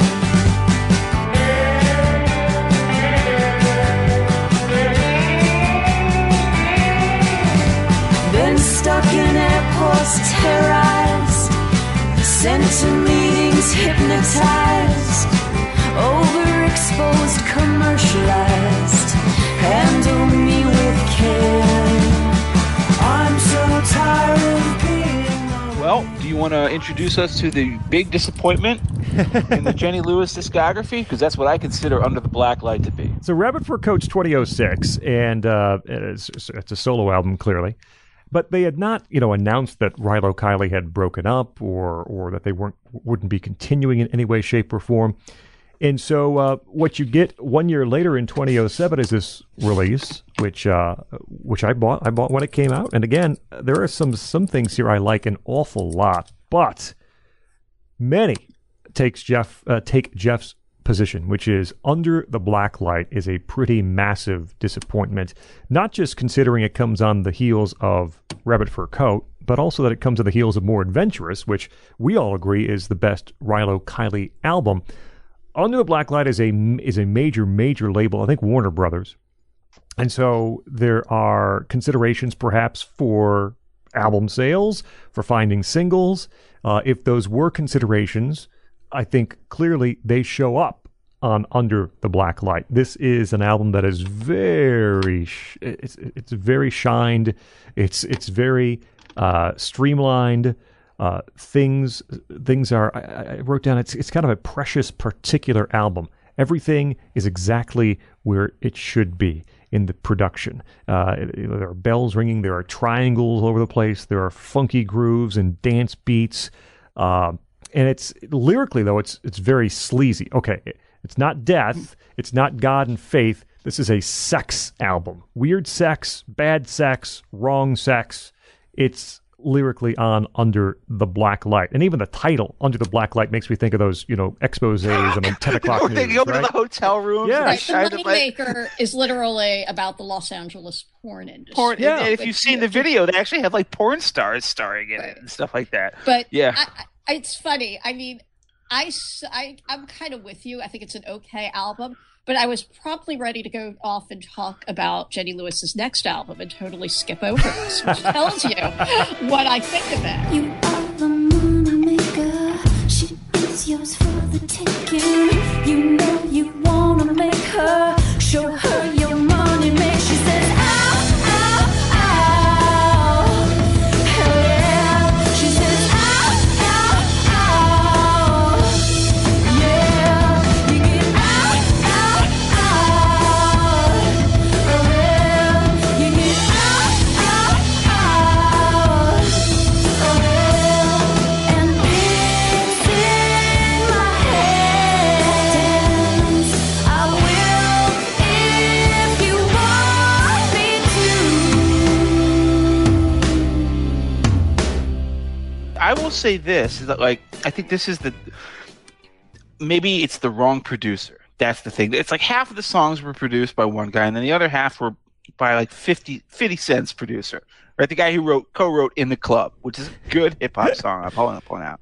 It's a good song, but that's not what Rilo Kiley is supposed to be. So you get things that I consider to be like all-time career lows for them, like "De Hello," which again is Lewis kind of maybe returning one too many times to the same well of sort of like the cheap sex thing.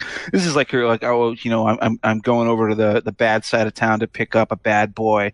Saying, "De Hello," go to, I can't remember what she says in Spanish. She's like, let's go back to my place. But it's set to this salsa beat. And I'm telling you, if there's anything that, you should always beware trendy white hipster bands that suddenly began writing songs with Spanish lyrics.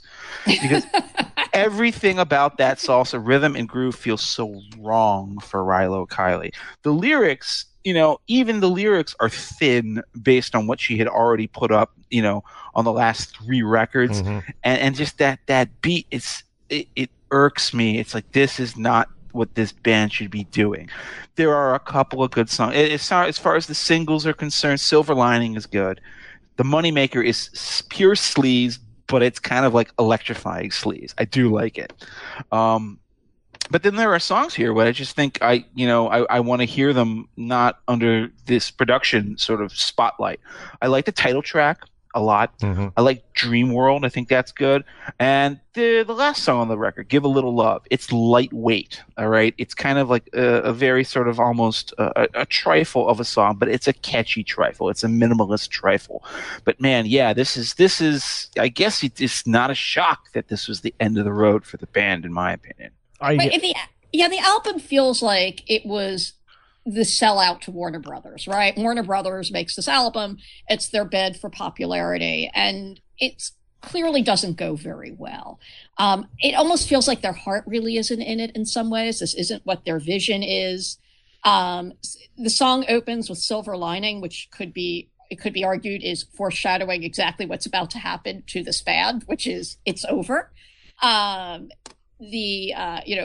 Jenny Lewis in the video is literally running away from the altar. Yeah, runaway bride, and then the groom, which is I think played by Blake. And Blake said it, yeah. Yeah, he just jumps into the pool at the end, just sort of like self-abnegation. It's almost, and it happens to be. I would argue it's the best song on the album by far. And we're not going back into rags or in the hole, and our bruises are coming, but we will never fold. And I was your silver lining, as the story goes. I was your silver lining, but now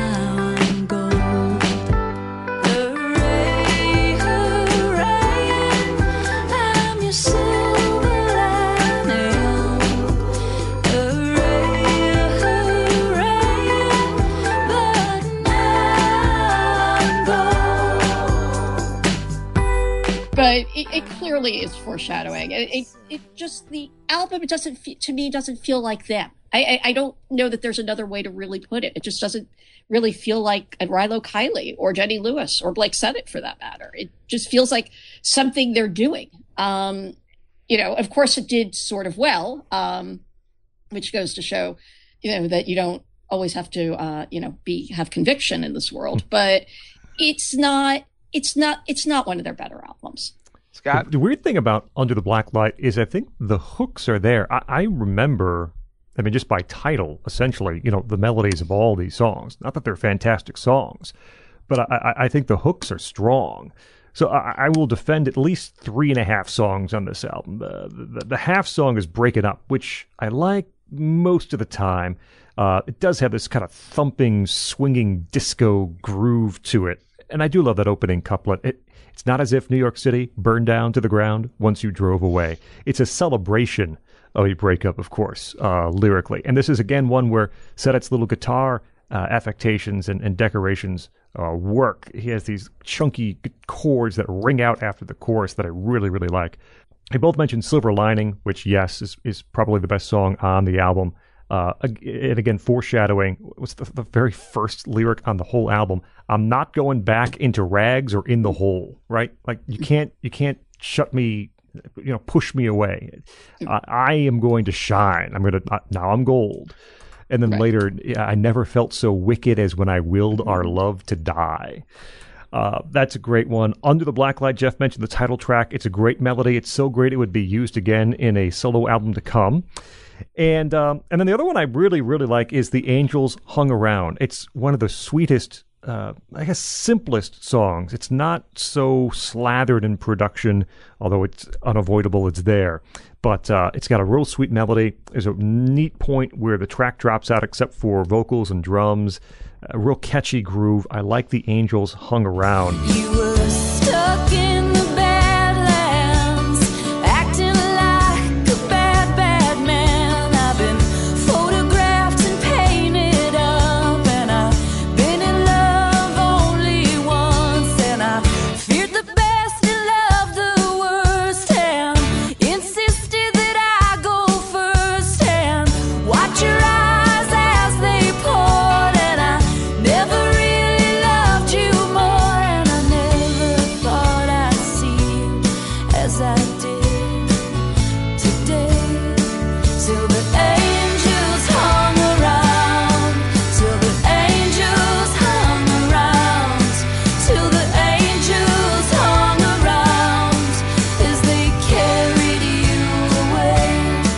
And actually, one of my least favorite songs is one that Jeff likes, which is "Give a Little Love." I don't like "Give a Little Love," and there are other parts on here that just don't work. I don't think "Smoke Detector" or "15" are great by any means. So it's like half a good album, and the other half is sort of a messed up kind of slick, sleazy trek through Los Angeles and what perhaps they thought would be attractive to listeners. And it did sell, but it did nowhere near enough to be an excuse to continue the band. And so they didn't.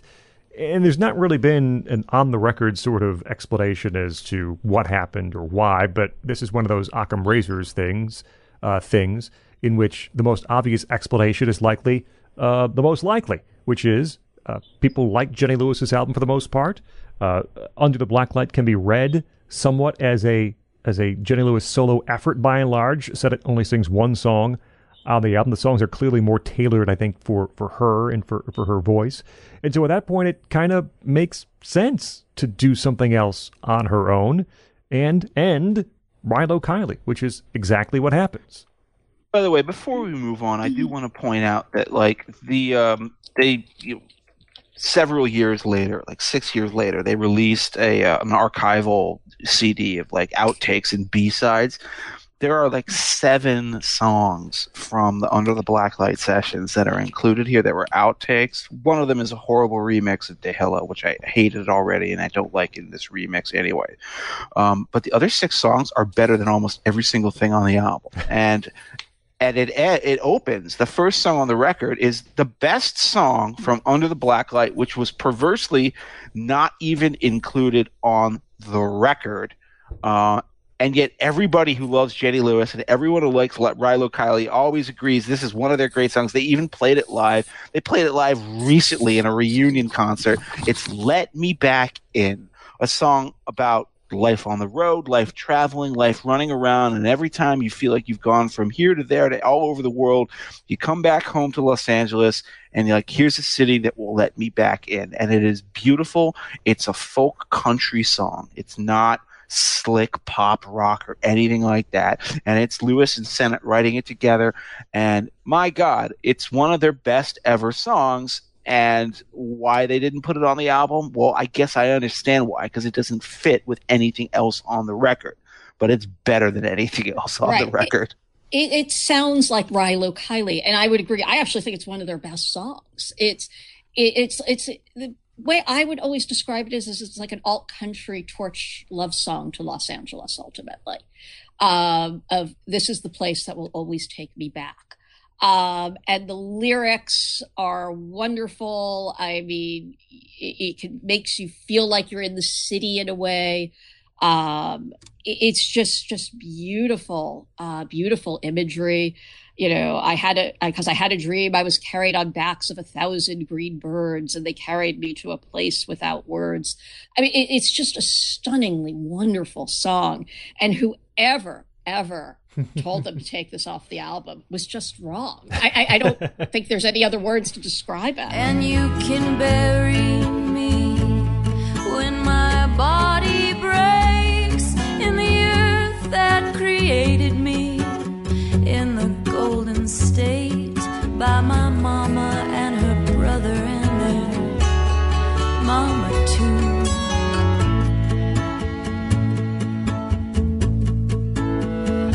I had a dream I was carried on backs of 1,000 green birds, and they carried me to a place without words, and there was nothing, but there was everything,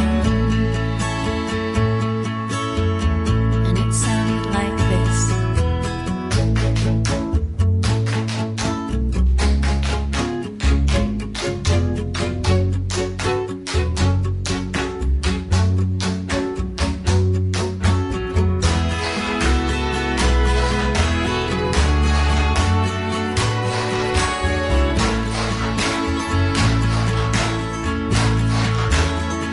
But when the palm trees bow their heads, no matter how cruel I've been, LA, you always let me back in. I get it. I get it for the simple reason that it sounds completely unlike anything else on the record. Because everything else on the record is pop and rock, and like sleaze stuff like the Moneymaker. You think "Let Me Back In" slotted back to back with that is going to make any sense sonically? No. It feels like it comes from Rabbit Fur Coat. If anything, it doesn't feel like it comes from that record, which you sort of feel like it was fated to be an off-cutting, but it never should have been. And actually, I think the same for all these others. Notably, all these other songs were the ones. Right. I was about to say that should have been the album. I mean, that's the irony of the whole thing. Yeah, like all the drugs. It's popular, but it is more. It's the better album. It's a Rilo Kiley album. When you have "I'll Get You There" and "Running Around," all the drugs. Those are all great songs. "Dragging Around" is good. And yeah, well, I just say check out the B-Sides Outtakes record. It isn't just like a weird afterthought. It's got a lot of fantastic music going through their entire career. In fact, not just that. It's got stuff from, the Execution of All Things sessions and from, the more adventurous sessions as well. And I think it ends with the Frug, just sort of because I think at that time the EP was out of print. The first album was out of print. So they just say throw that one on. But it's a really good kind of way to wrap up their career. What we have to start now is discussing the last 3 records of Jenny Lewis's solo career to date. And, of course, where we begin is with Troop Beverly Hills. No, I'm kidding. We began we begin with, I think, one that we're all going to agree on. What is the reason that I liked Rabbit Fur Coat so much? Because I felt like it was stripped down. It was rough hewn. It had, less production gimcrackery. It was a much more open and honest record. Well, Acid Tongue from 2008, the first solo album Lewis wrote after the unofficial, it wasn't announced until much later, but it was basically done by that point. The breakup of Rilo and Kiley is Acid Tongue in 2008. And I think this is a superior record in every respect. It's folk and it's country rock. And then there are even songs like The Next Messiah, which start like Elvis Costello in Tokyo Storm Warning, which Scott pointed out in our pre-show notes. And then it turns into this weird Titanic blues country stomp halfway through. It feels entirely earned. I'm gonna give my love to you one day. You gotta bring it back. I'm gonna give my love to you one day. You gotta bring it back. I'm gonna give my love to you one day. You gotta bring it back. I'm gonna give my love to you one day. You gotta bring it back.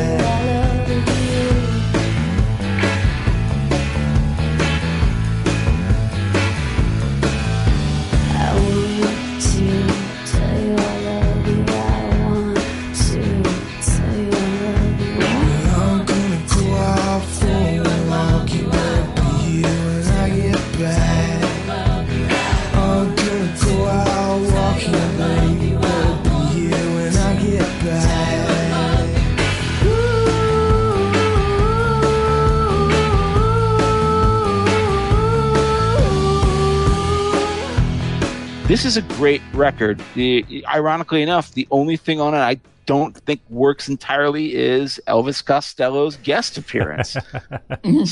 so, yeah, beyond that, I'm a big fan of this one. What do you guys think? I would mostly agree. Like you, Carpetbaggers is the one song on the album I don't particularly like. I don't think it's quite as good as Acid Tongue because quite as good as Rabbit Fur Coat, because there's something that feels slightly not unified about it. And that might be partly because of the way it was sort of taped, over a couple of days with people coming in and out. And other musicians coming in and out. And I think, didn't she have like a band A and a band B to record different kinds of songs? Right. That explains some of it. And I think there's a slight disconnect in parts of the album, whereas Rabbit Fur Coat clearly feels like one vision, right? But on the other hand, I agree. This is almost a near perfect album. And one of the things we talked about is how they always sound different. The moment this opens, it's different, right? It's got sort of a mix of the 1970s with more Southern rockabilly a little bit, and just a different way than she's done it or Rilo Kiley has done it in the past. Black Sand opens up with her sharp voice and a sharp drum beat. The Next Messiah, which is 3 songs apparently put together, is just terrific. Zooey Deschanel does vocals in it. It's a little past 6 minutes when we play the tapes. And the last third is with her then boyfriend, who was one of the producers on the album, musician Jonathan Rice. It is like one of the most demented duets of all time. The whole thing is just this amazing force field almost. It's odd because what Helaine considers to its detriment, I would say, is actually something I really like about Acid Tongue, which is the feel of it and the flow of it. I don't feel that disconnectedness necessarily that Helaine feels when listening to Acid Tongue. I like the fact that it sounds a little jammy at times, that it sounds like a bunch of friends getting together and playing, because that essentially is what happened. There are tons of guest stars. Davy Farrah from The Imposters plays, and of course Elvis Costello sings, and you guys mentioned Jonathan Rice and others, and a guy who I don't even know if either of you know, but Dave Scher was in this band for a very short time called Beechwood Sparks, which was really a good band. He co-produced a lot of this stuff and plays on some things. I really like that. I like the feel of Acid Tongue, and perhaps tellingly, I don't think I don't think that any one song from this album is going to make my list at the end of the show, but the album itself very well might. There's something about the sum of these songs that is greater to me than the individual parts. I really like the album as a whole. Now, on the individual songs, Pretty Bird, which is the second song on this record, is a real slow grower for me. The second or third time I heard it is when I really got into it. Pretty bird,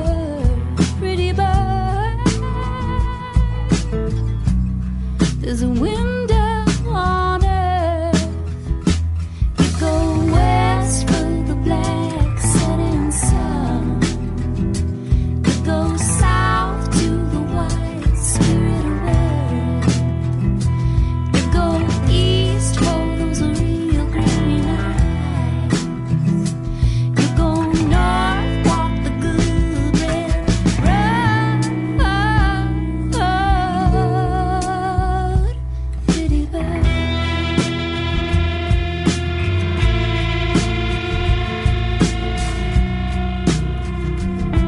Acid Tongue, the title track, is this very intimate acoustic track. The friends, in this case, are singing backup, but musically it's really just Jenny and her vocals. I'm a liar and you don't know what I've done. Great lyric on Acid Tongue. Godspeed, I like that she's playing way up in her range on that song. Her voice breaks in a few occasions on Godspeed. And yeah, production-wise, you do hear some of that kind of early 70s country rock feel. I noted here, listening to Acid Tongue, you can hear why perhaps Ryan Adams wanted to work with her, because there's more than a little like Cold Roses feel to Acid Tongue in certain parts. And yet, of course, he would change the sound in the next album, which we'll get to in a moment. But I really like this as an album. Again, the individual songs, I don't know if any of them are career highlights, but the feel, the flow of Acid Tongue really, really works for me. I would say Acid Tongue, the song, is one of her career highlights. I mean, it's very simple, like you said, but it's one of those songs that kind of builds up, not to some strange, surprising ending, but just to a sort of emotional peak, where it sort of, encompasses drugs, loneliness, and relating to other people. And I just think it's a terrific, very sad song in a way. Maybe one of the saddest songs she's ever done, which is saying something, because all of these songs are pretty sad. But the couplet that has always stood out to me is to be lonely as a habit, like smoking or taking drugs, and I've quit them both, but man, was it rough. I mean, which is just one of those lines that's almost like you almost pass it the first time, and you think that is a haunting, haunting, haunting line, because there's so much depth in there and so much, wait, what happened in there? Where you're like, wait, I want to know all those stories. What's going on here? And I just think it's a truly haunting song. I was a little bit lighter and adventure on my sleeve. I was a little drunk and looking for company. So I found myself a sweetheart with the softest of hands. We were unlucky in love, but I'd do it all again. We built ourselves a fire.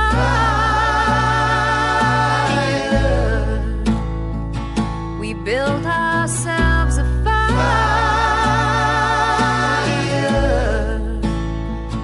You know I am alive.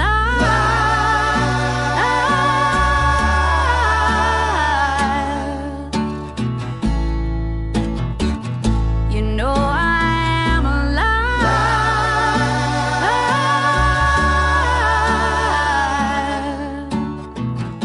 I like almost everything on this album. I mean, I think that some of my favorites come near the end. Trying My Best to Love You.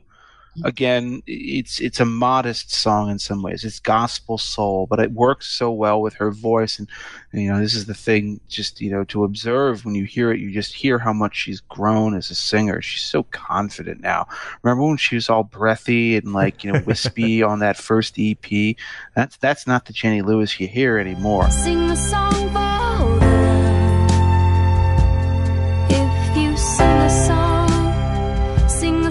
for them. If you sing a song for them.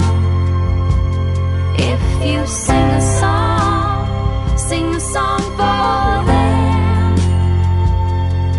To the never made it, to the unrecognized, to the alley rats and the tenement flies, to the weekend tweakers, the blonde and the blind, to the ex-thrill seekers in the methadone lines. Sing the song for But I'd say my favorite song on the record is actually one of the simplest songs, which is "Sing a Song for Them." It's the last song on the record. It's a very simple, almost universalist song. It almost reminds me in a weird way of "Bird on a Wire" by Leonard Cohen. Like a bird on a wire, like a drunk in a midnight choir. I've tried my best to be free. So, what did you say? If you sing a song for them, for the never made it's the unrecognized, the weekend tweakers, the blonde and the blind, the ex-thrill seekers and the methadone lines, all of the sort of the washouts and, people who are down on their luck and who are trying their best to make it back up on their feet. And, of course, it's set to this just incredibly beautiful, soulful, almost effortless feeling music. And I think that's kind of what Scott identifies with too. There's a feeling to this entire album, despite the fact that, there's lots of Jenny Lewis and Friends kind of a thing where there's guest stars and stuff like that. It still has a very kind of organic feel to the entire thing. I think that this and Rabbit Fur Coat are her two best soul albums, and they're certainly better, unfortunately, than What Comes Next. So I'm just going to say that, when it comes to the Voyager, I'm glad that Ryan Adams produced it, because now I have somebody conveniently to scapegoat. I'll say, since he's been officially canceled, you can just blame him. But there's just the production on this is all wrong. Jenny Lewis told this funny story. It's a lot funnier in retrospect, actually. He's just Ryan seemed to trying to needle me, trying to kind of get up my nose. He would force me to sit and listen at maximum volume to Creed songs. And he'd say, these songs are really great. And he'd play 6 of them in a row. And your brain gets so addled at that point that you start thinking to yourself, well, yeah, I guess they kind of are. No, they're not. No, they're not. I have no idea what kind of drugs Ryan Adams was on or what he was thinking at this time. Scott has some theories I'd love to hear. I don't like the production on this one bit. all those times we were making love. I never thought we'd be breaking up. Bet you tell her I'm crazy. It goes on and on and on and on. It goes on and on and on and on. But she's not me. She's easy.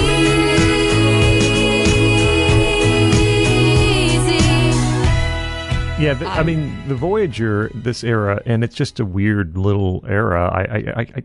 This is the era in which Ryan Adams believed that everything should sound like Bryan Adams' Reckless album from 1983, whatever it was.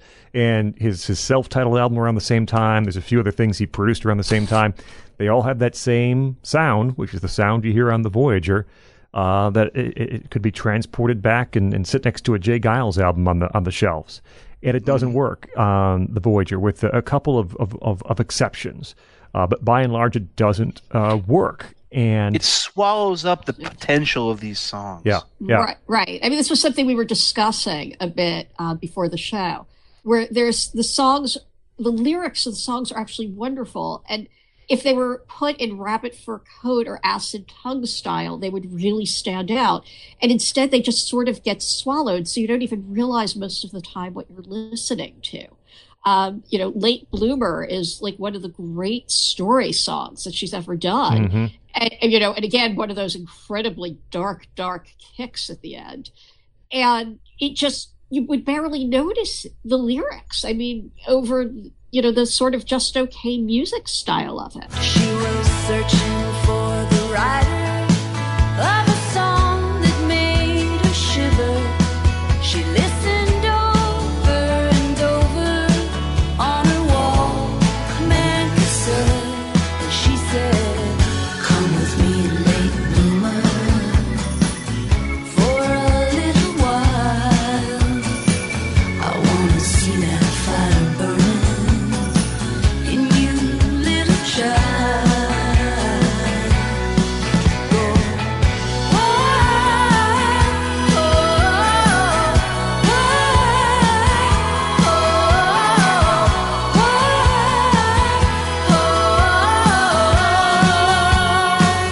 Now, there are exceptions. I think actually it's I'd point out two. I think Late Bloomer stands all right despite the production. The two I would say really do work here is the first song, Head Under Water, which honestly I think is one of the really good songs from her solo era here on the back end of the career. And it's a well-written song. And I think, if I'm not mistaken, the Watson twins returned to harmonize on this song. So there's another advantage going for it. But the lyrically theme is, it kind of goes back to the final song on Rabbit Fur Coat, which is sort of not recognizing yourself, not recognizing who you've become, and trying to change. And the big question in Head Under Water is, can you turn it around? Can you still be someone else? Looking out at my life as if there is no there, which is what's said about California at some point, I think. And that couplet that she sings so beautifully, there's a little bit of magic. Everybody has it. There's a little bit of sand left in the hourglass. Again, is there time left? Can you turn yourself into something you're happier with, into something that is more recognizable to you? Set to, again, a pretty up-tempo, fun beat. Head Under Water works really well. my own mortality I contemplated. Down in the valley I got hypnotized. It left a mark that hasn't faded. That's when I realized there's a little bit of magic. Everybody has it. There's a little bit of sand left in the hourglass.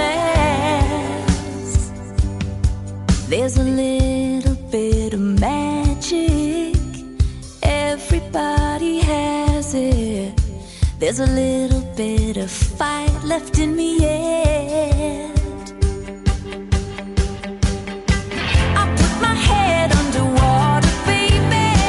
I held my breath until it. And the other one I'll point out is the title track. And I think Helaine likes this one. That's the one that feels like it flew in from another album, practically. Right. And again, go ahead. And it points kind of one of the things about Jenny Lewis and Rilo Kiley albums is that the final songs always sort of sum something up about the album, right? And this album's kind of a journey in a way. Strip out the overproduction, and it's really about I think Jenny Lewis was about 38 at the time when this album's released. And it had been her first solo album, like 6 years, too. And right, where she had talked about, I think, one of her parents died. I think her father died. I think she had, horrific bouts of insomnia. And, it's really about the Voyager, is sort of about striving and trying to make it, not always making it, and just trying to do it again. And it obviously touches on, the Voyager, right? But, the Voyager is in every boy and girl. If you want to get to heaven, get out of this world. I mean, it's almost like a song that she's trying to sum up the past 20 years and look forward to the next 20. It's really actually a wonderful song. It's arguably the best on the album by far. When it finally hit me, I did not cry, 'cause I was at the 7-Eleven flipping through the New York Times. I saw it printed in black and white. The Voyager goes up in smoke. The Voyagers in every boy and girl. If you want to get to heaven, get out of this world. You're the Voyager.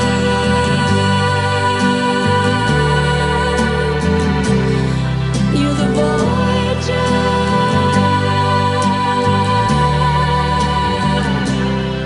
There are other good songs on the album, even if you can ignore the overproduction a bit. Just One of the Guys happens to be a great song, which is also kind of about this, sort of rueful reckoning with life in a way.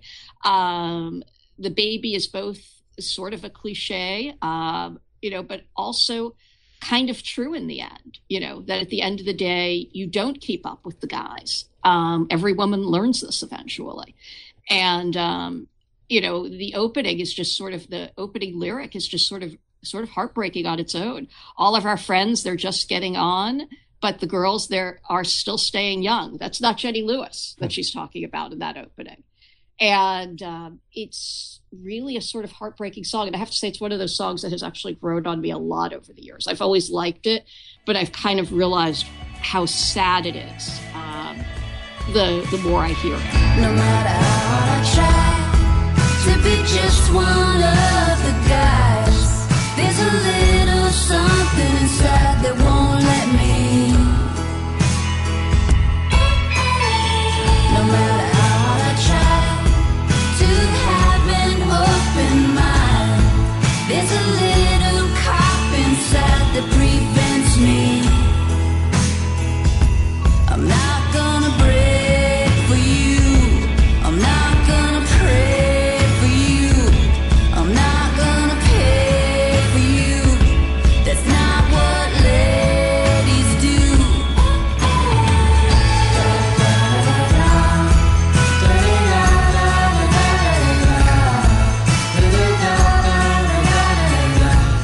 I unnecessarily and irrationally hold the video for Just One of the Guys against it, which is like Jenny Lewis and all of her Hollywood friends.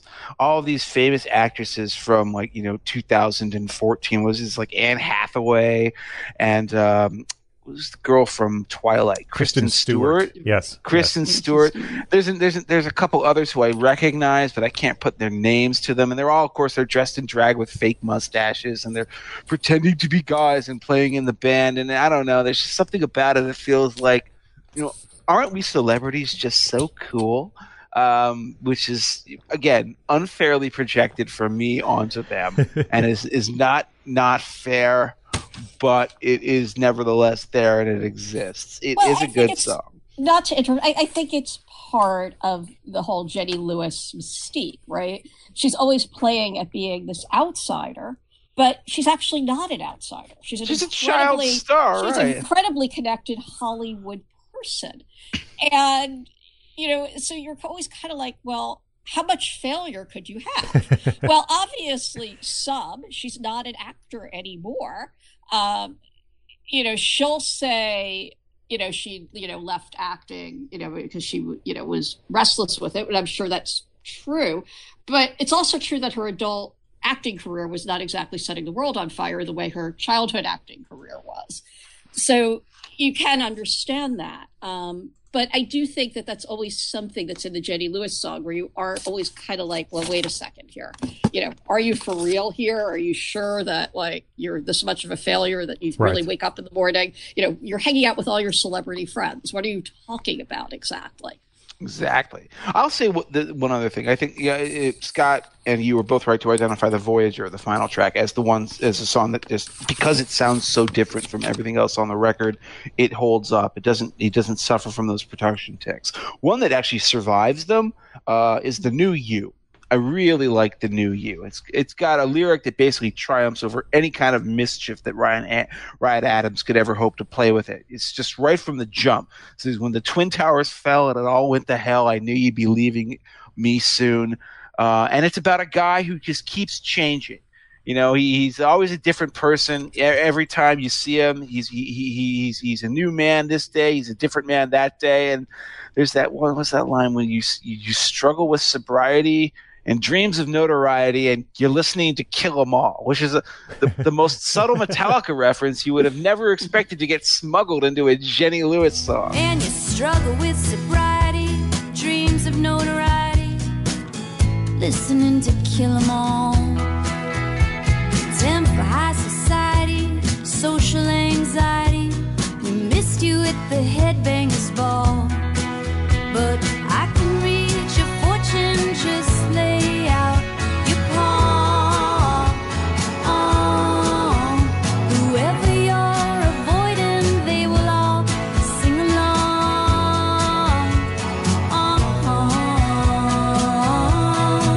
'Cause it's a new you every day, putting on a different face.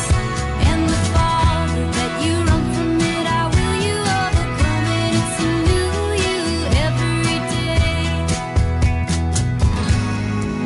I kind of think that might have come from Ryan Adams, like his little contribution. He's a metal guy. You think he threw that in there? I think he threw that in there. With a Headbangers Ball reference too, like at the end. I just love that lyric. Oh gosh, I gotta give Ryan Adams is a great artist. He's a sleazebag perhaps, but man, I mean, there's a lot of great albums. We did a show on Ryan Adams long ago, 3 years ago, pre-cancellation. You know what? By the way, since no one talked about it, I'll take 12 seconds to say, you know, his most recent album, Wednesdays, is really excellent. And then he's got another one, Big Colors, is finally coming out sometime this summer. I'm less optimistic about that, having heard a few tracks, but Wednesdays was really good. And because of the controversies, and again, there are reasons, but because of it, people didn't care about that last release, but it was really very good. I literally completely ducked my notice, and I have every other Ryan Adams album ever. That tells you how much this stuff has just been suppressed. Maybe deservedly so, given his behavior. But yeah, New You is a great song that no production ticks can suppress. Thankfully, though, that isn't the end of the story. At this point, she's taking a lot more time between stuff. You know, this is just the way of all artists, right? Unless you're Bob Dylan and you're putting out random Frank Sinatra albums and Christmas albums, because why the hell not? You're Bob Dylan.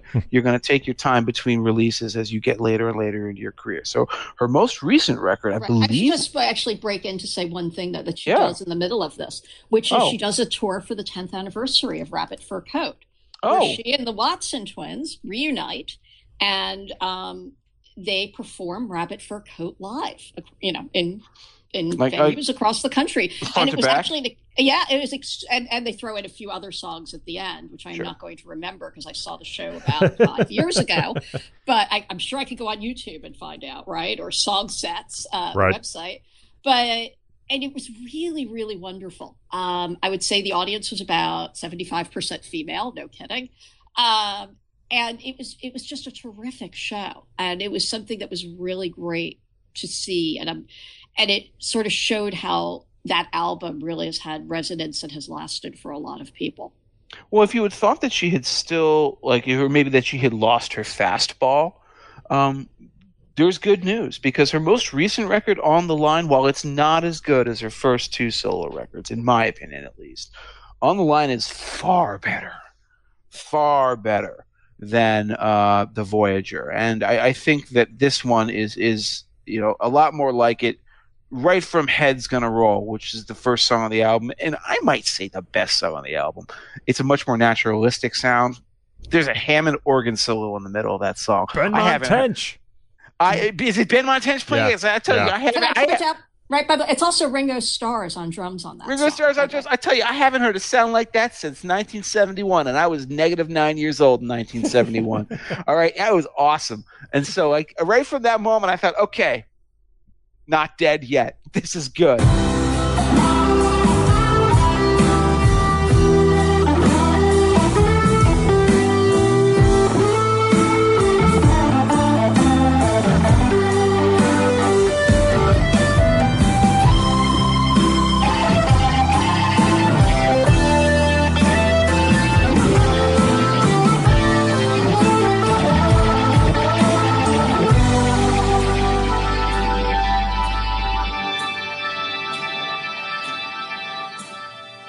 Smoking Marlboro cigarettes almost makes me forget about riding on a private jet with you. The album has a lot of old school rockers on it. It's not just Ben Montench or Ringo. It's got Jim Keltner, who's like the greatest session drummer of all time, practically, you know, now that Hal Blaine has passed away. You know, then there's Don Was, of all guys. The band playing on this record supports music that proves that it was really just, I think, a mistake of production decisions, maybe chasing that brass ring of commerciality, which I think is the mistake. I think maybe the mistake that Rilo Kiley and Jenny Lewis made, both, is trying to like play for mainstream success when, you know, you're going to be that niche artist. You're not going to be, you know, number one on the Billboard charts, even in this weird era where, you know, nobody sells that many copies of albums anymore. You have a devoted fan base that, you know, it doesn't demand a sort of repetitive style out of you all the time. But, you know, you don't need to, like, you know, put hip hop beats and salsa dancing rhythms and like, synths and all that kind of stuff onto your music to make it effective. You can just play it as it is. And this is a return to form. Right. I mean, you can't really blame somebody. And I mean, this conversation go beyond, you know, Jenny Lewis and Rilo Kiley for wanting to become more popular and / make more money. I mean, that's sort of a given that, you know, people want to do that. But I basically agree. I think they are kind of one of the ultimate niche bands. And one of the bands and artists, Jenny Lewis, you know, that people find over time.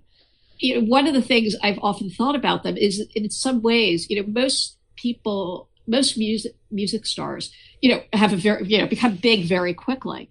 And in fact, this has like been a slow buildup. It's almost like, you know, if you were reading a resume on LinkedIn, you know, they start with the demo and then, you know, Rilo Kiley builds up and then Jenny Lewis builds up.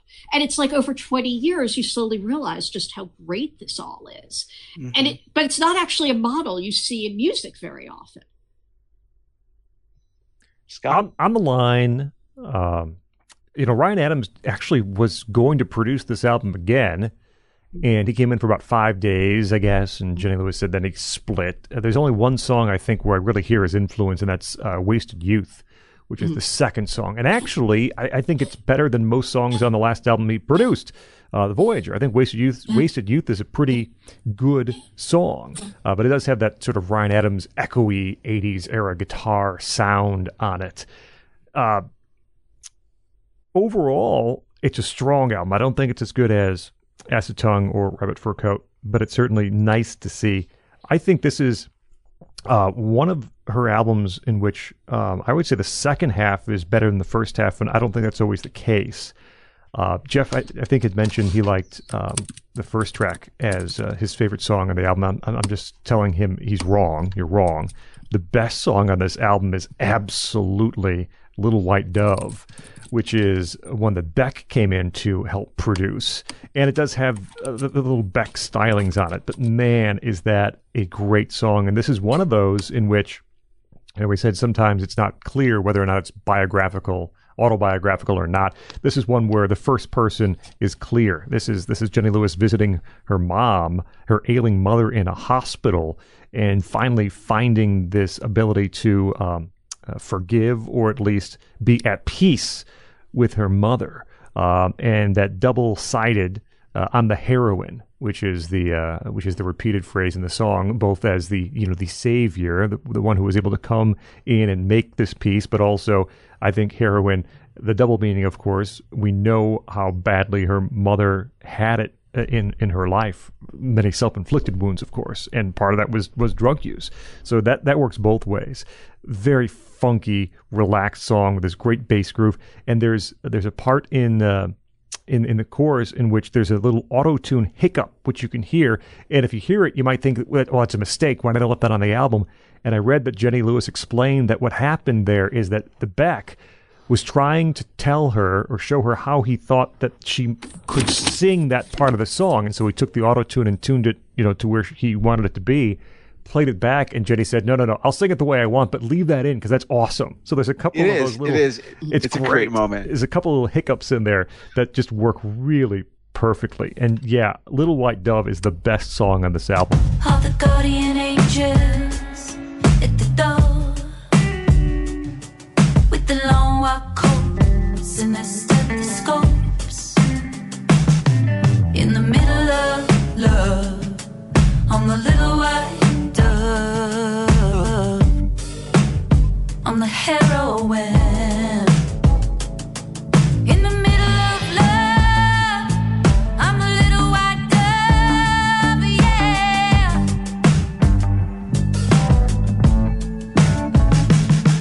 In the middle of love, I'm the little white dove, yeah.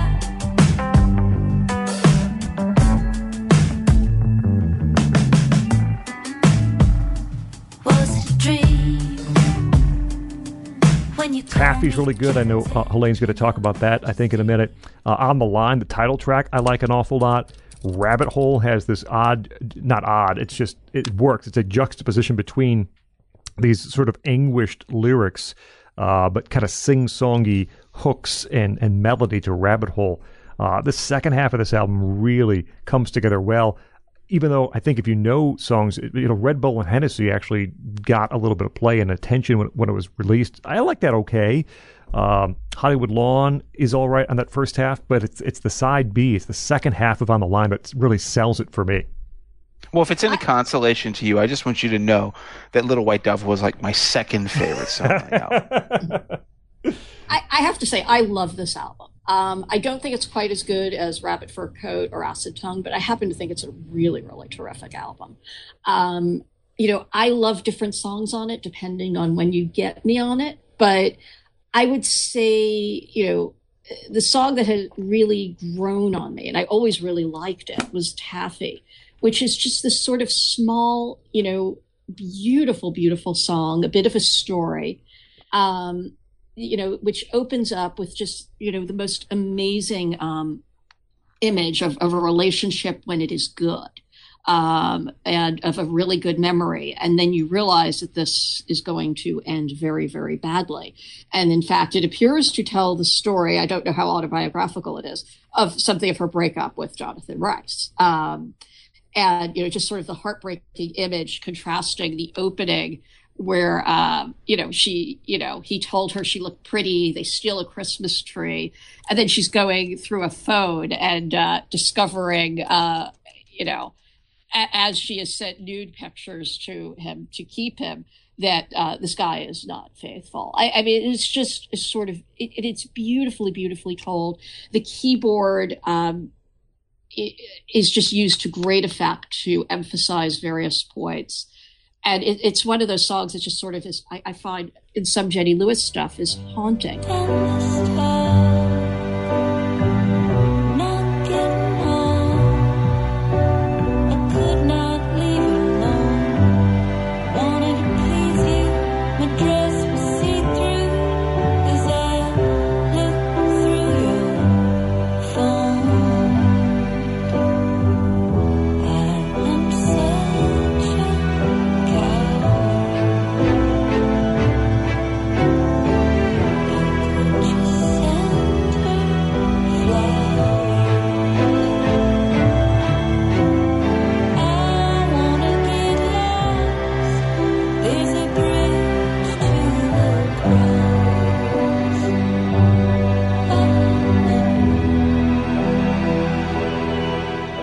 that's the thing about this album. In many ways, it kind of haunts you and grows on you a bit. I always say in some ways, it's, again, one of her very LA albums. One of the things I'm always trying to explain to people, when you live out here, it's, because things can seem like they don't change at all.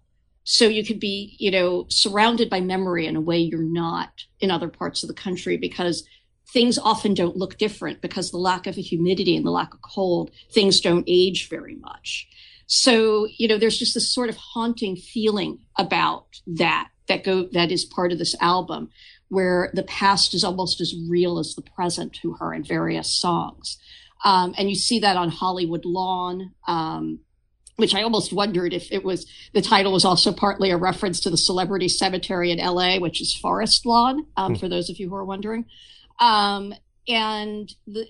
Which is another one of my favorite songs on the album, with its, which is really about accepting endings. And the chorus a bit reminds me of the Eagles' Best of My Love a little bit, which, and Jenny Lewis has said she is a major Eagles fan.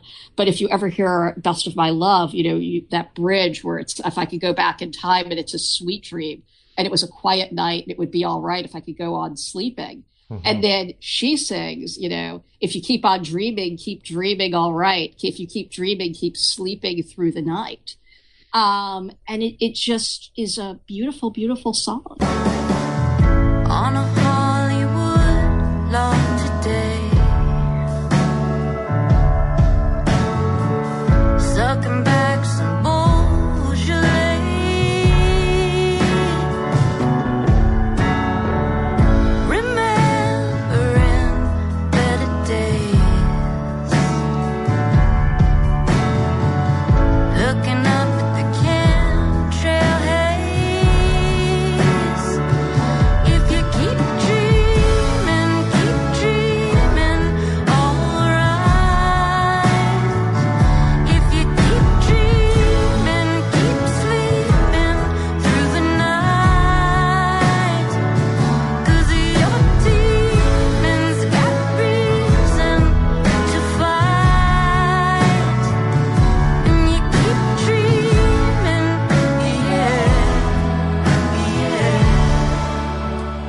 Say the downside of this album is, I think one of its bids for attention is these kind of clever references to things everybody recognizes. Mercury in Retrograde, Candy Crush, Elliott Smith, who we know she loves, but has become one of these, catch-alls to show how smart you are if you really appreciate him. Mm-hmm. And which always reminds me of what one critic, and I'm not going to remember who it is, once said about Tom Stoppard, is that, he puts Byron or an obscure Russian poet in a play, and intellectuals love it because they're like, oh my God, yes, I know, the Decemberists, right? I know who they really were, not the band. And I think there is a bit of that to this album. I will say that, where you're supposed to pick up on the references. And it's probably slightly too impressed with its own references. But that's actually, I consider, a minor flaw. And then the final song, Rabbit Hole, which is this sort of cheerful song, but it's actually this kind of assertion of power, right? I'm not going to go down the rabbit hole with you again. I mean, which just sort of sums up at the end of all this, memory and loss of, I'm moving on.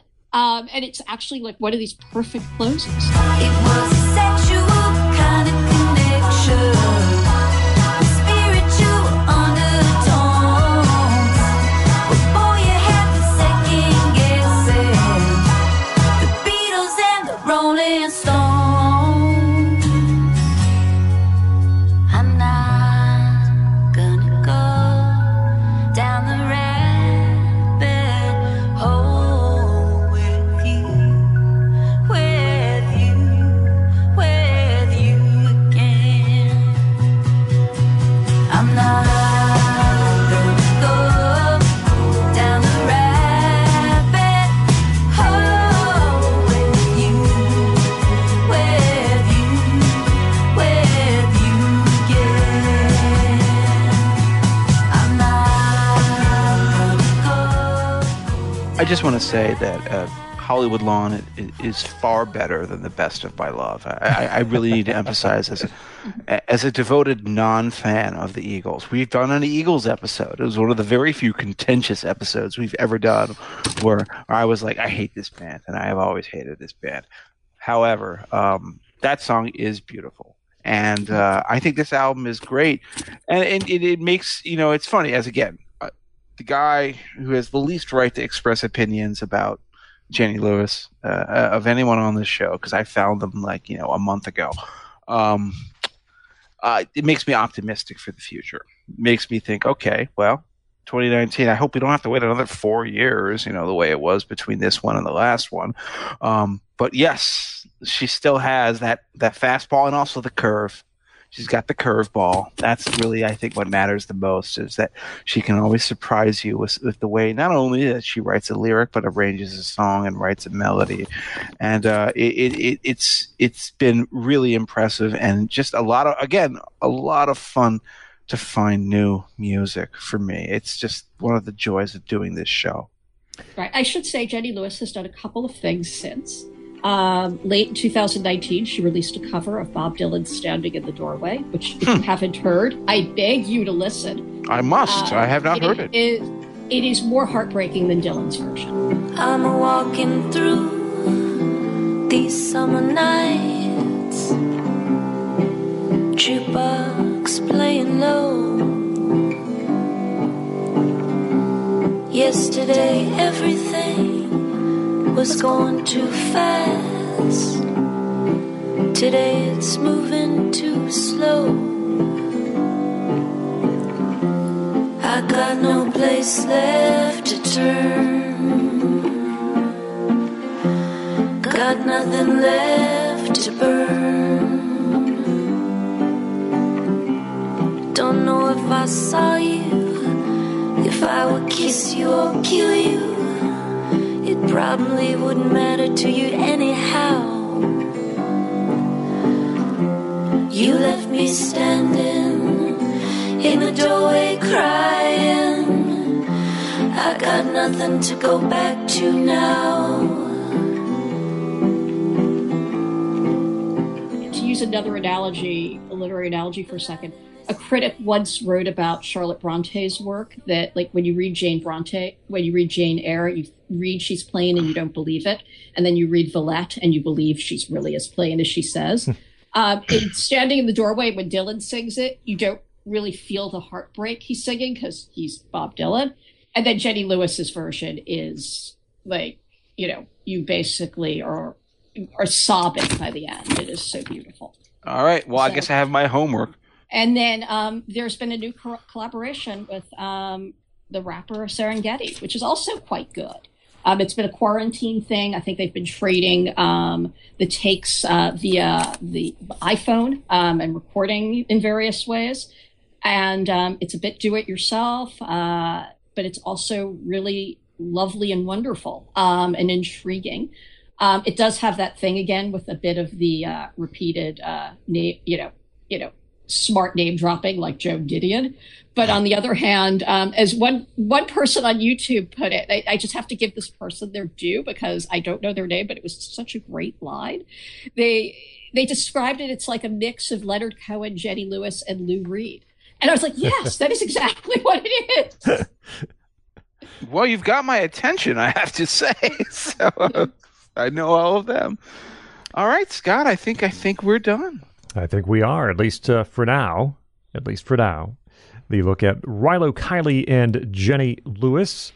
And we come to the point of the episode in which we give you, the listener, 2 albums that you must own from our band, our artist, and 5 songs that you should hear. We had kicked around before the show. 10. Yeah, okay. 10. Okay, so we're gonna do 2 albums. I think we can still manage that, but we are going to give you 5. So it's essentially half and half. We give you 5 songs from Rilo Kiley and 5 songs from Jenny Lewis that you really should hear. And of course, we always demur to our guest first.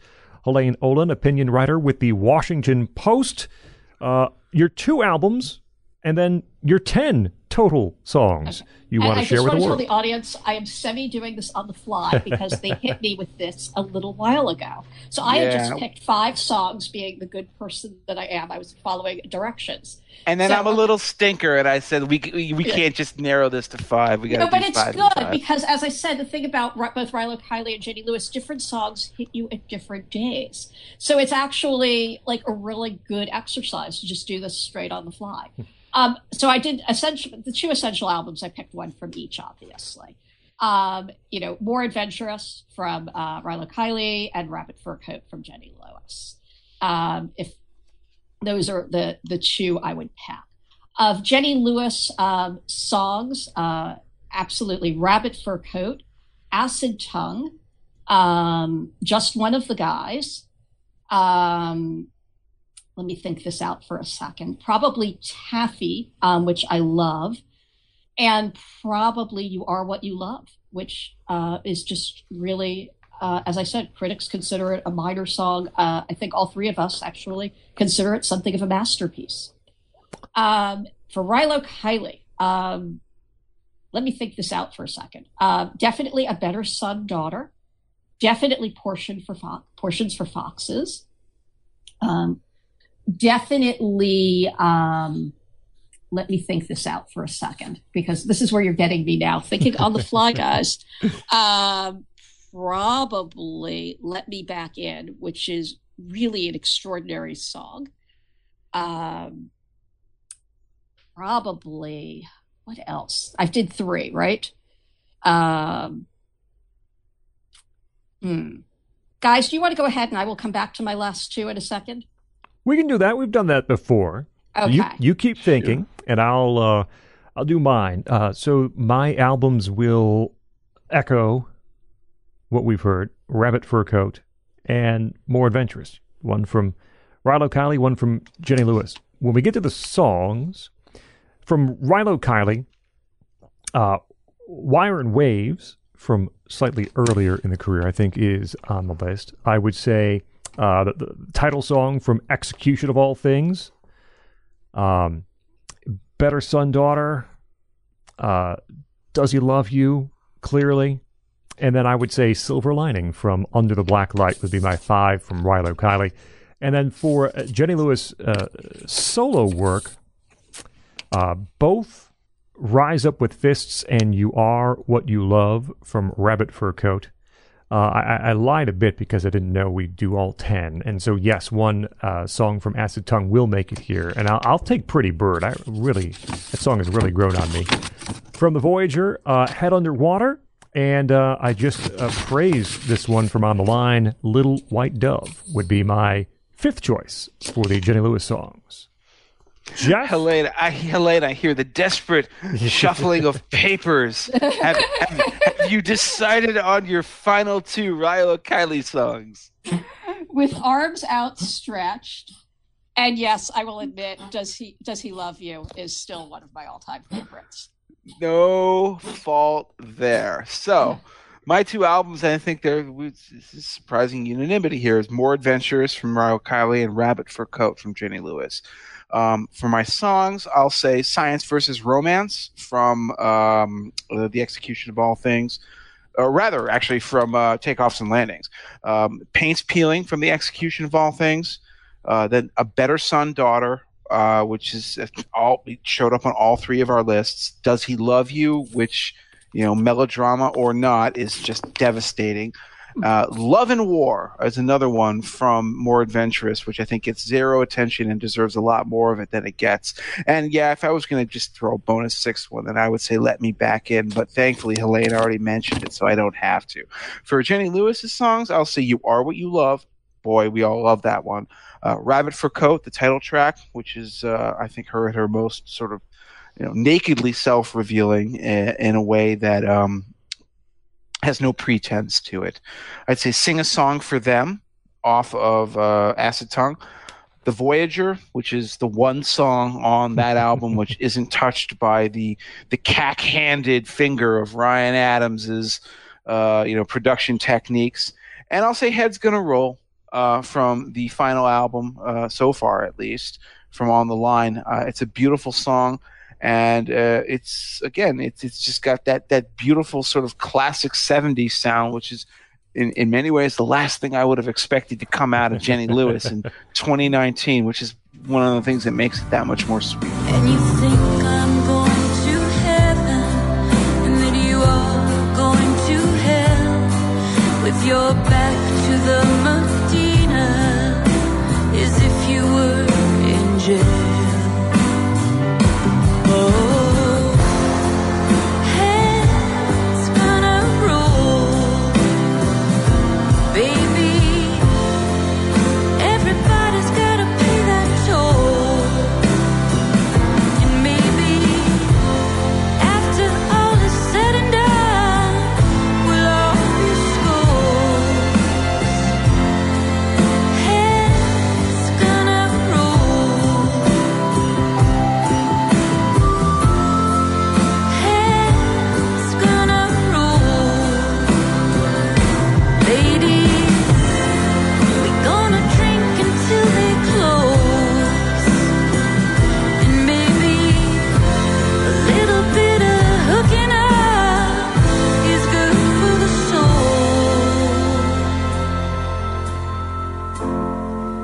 Hell's gonna roll.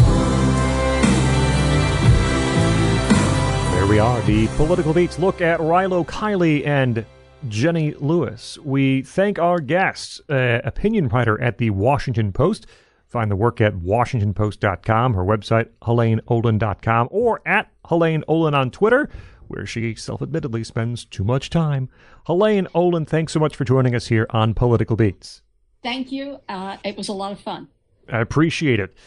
Jeff Blair, we have a big summer lined up with, I believe, a 3-part episode right off the bat to begin things. About these Canadians, they worm their way down here like Dave Foley, and they take over our institutions. And it's weird, we mentioned him on the show today already. Yes, the 3-parter on Bryan Adams, the Canadian, is coming up next on maybe not. Maybe It not. was the summer of '69. We'll go in-depth as to how old Bryan Adams really would have been in the summer of '69, which is, not 4, old enough. something Yeah. like that. Yeah, right. At Esoteric CD on Twitter. My name is Scott Bertram. Find me on Twitter at Scott Bertram. Reminder to find our Patreon page, too. You'll get this episode early. Well, not this one, because if you hear it, it's already out, but you know what I mean. If you're on our upper-level Bestest Friends, early access, plus exclusive content, plus remastered episode, plus Spotify playlists, there are other levels below that as well, but find it all at patreon.com/politicalbeats. Subscribe to our feed, Apple Podcasts, Google Podcasts, Stitcher, TuneIn, or right at nationalreview.com. Click on podcasts, find us there. Find us on Facebook, also on Twitter. Join the conversation there at political_beats. This has been a presentation of National Review. This is Political Beats.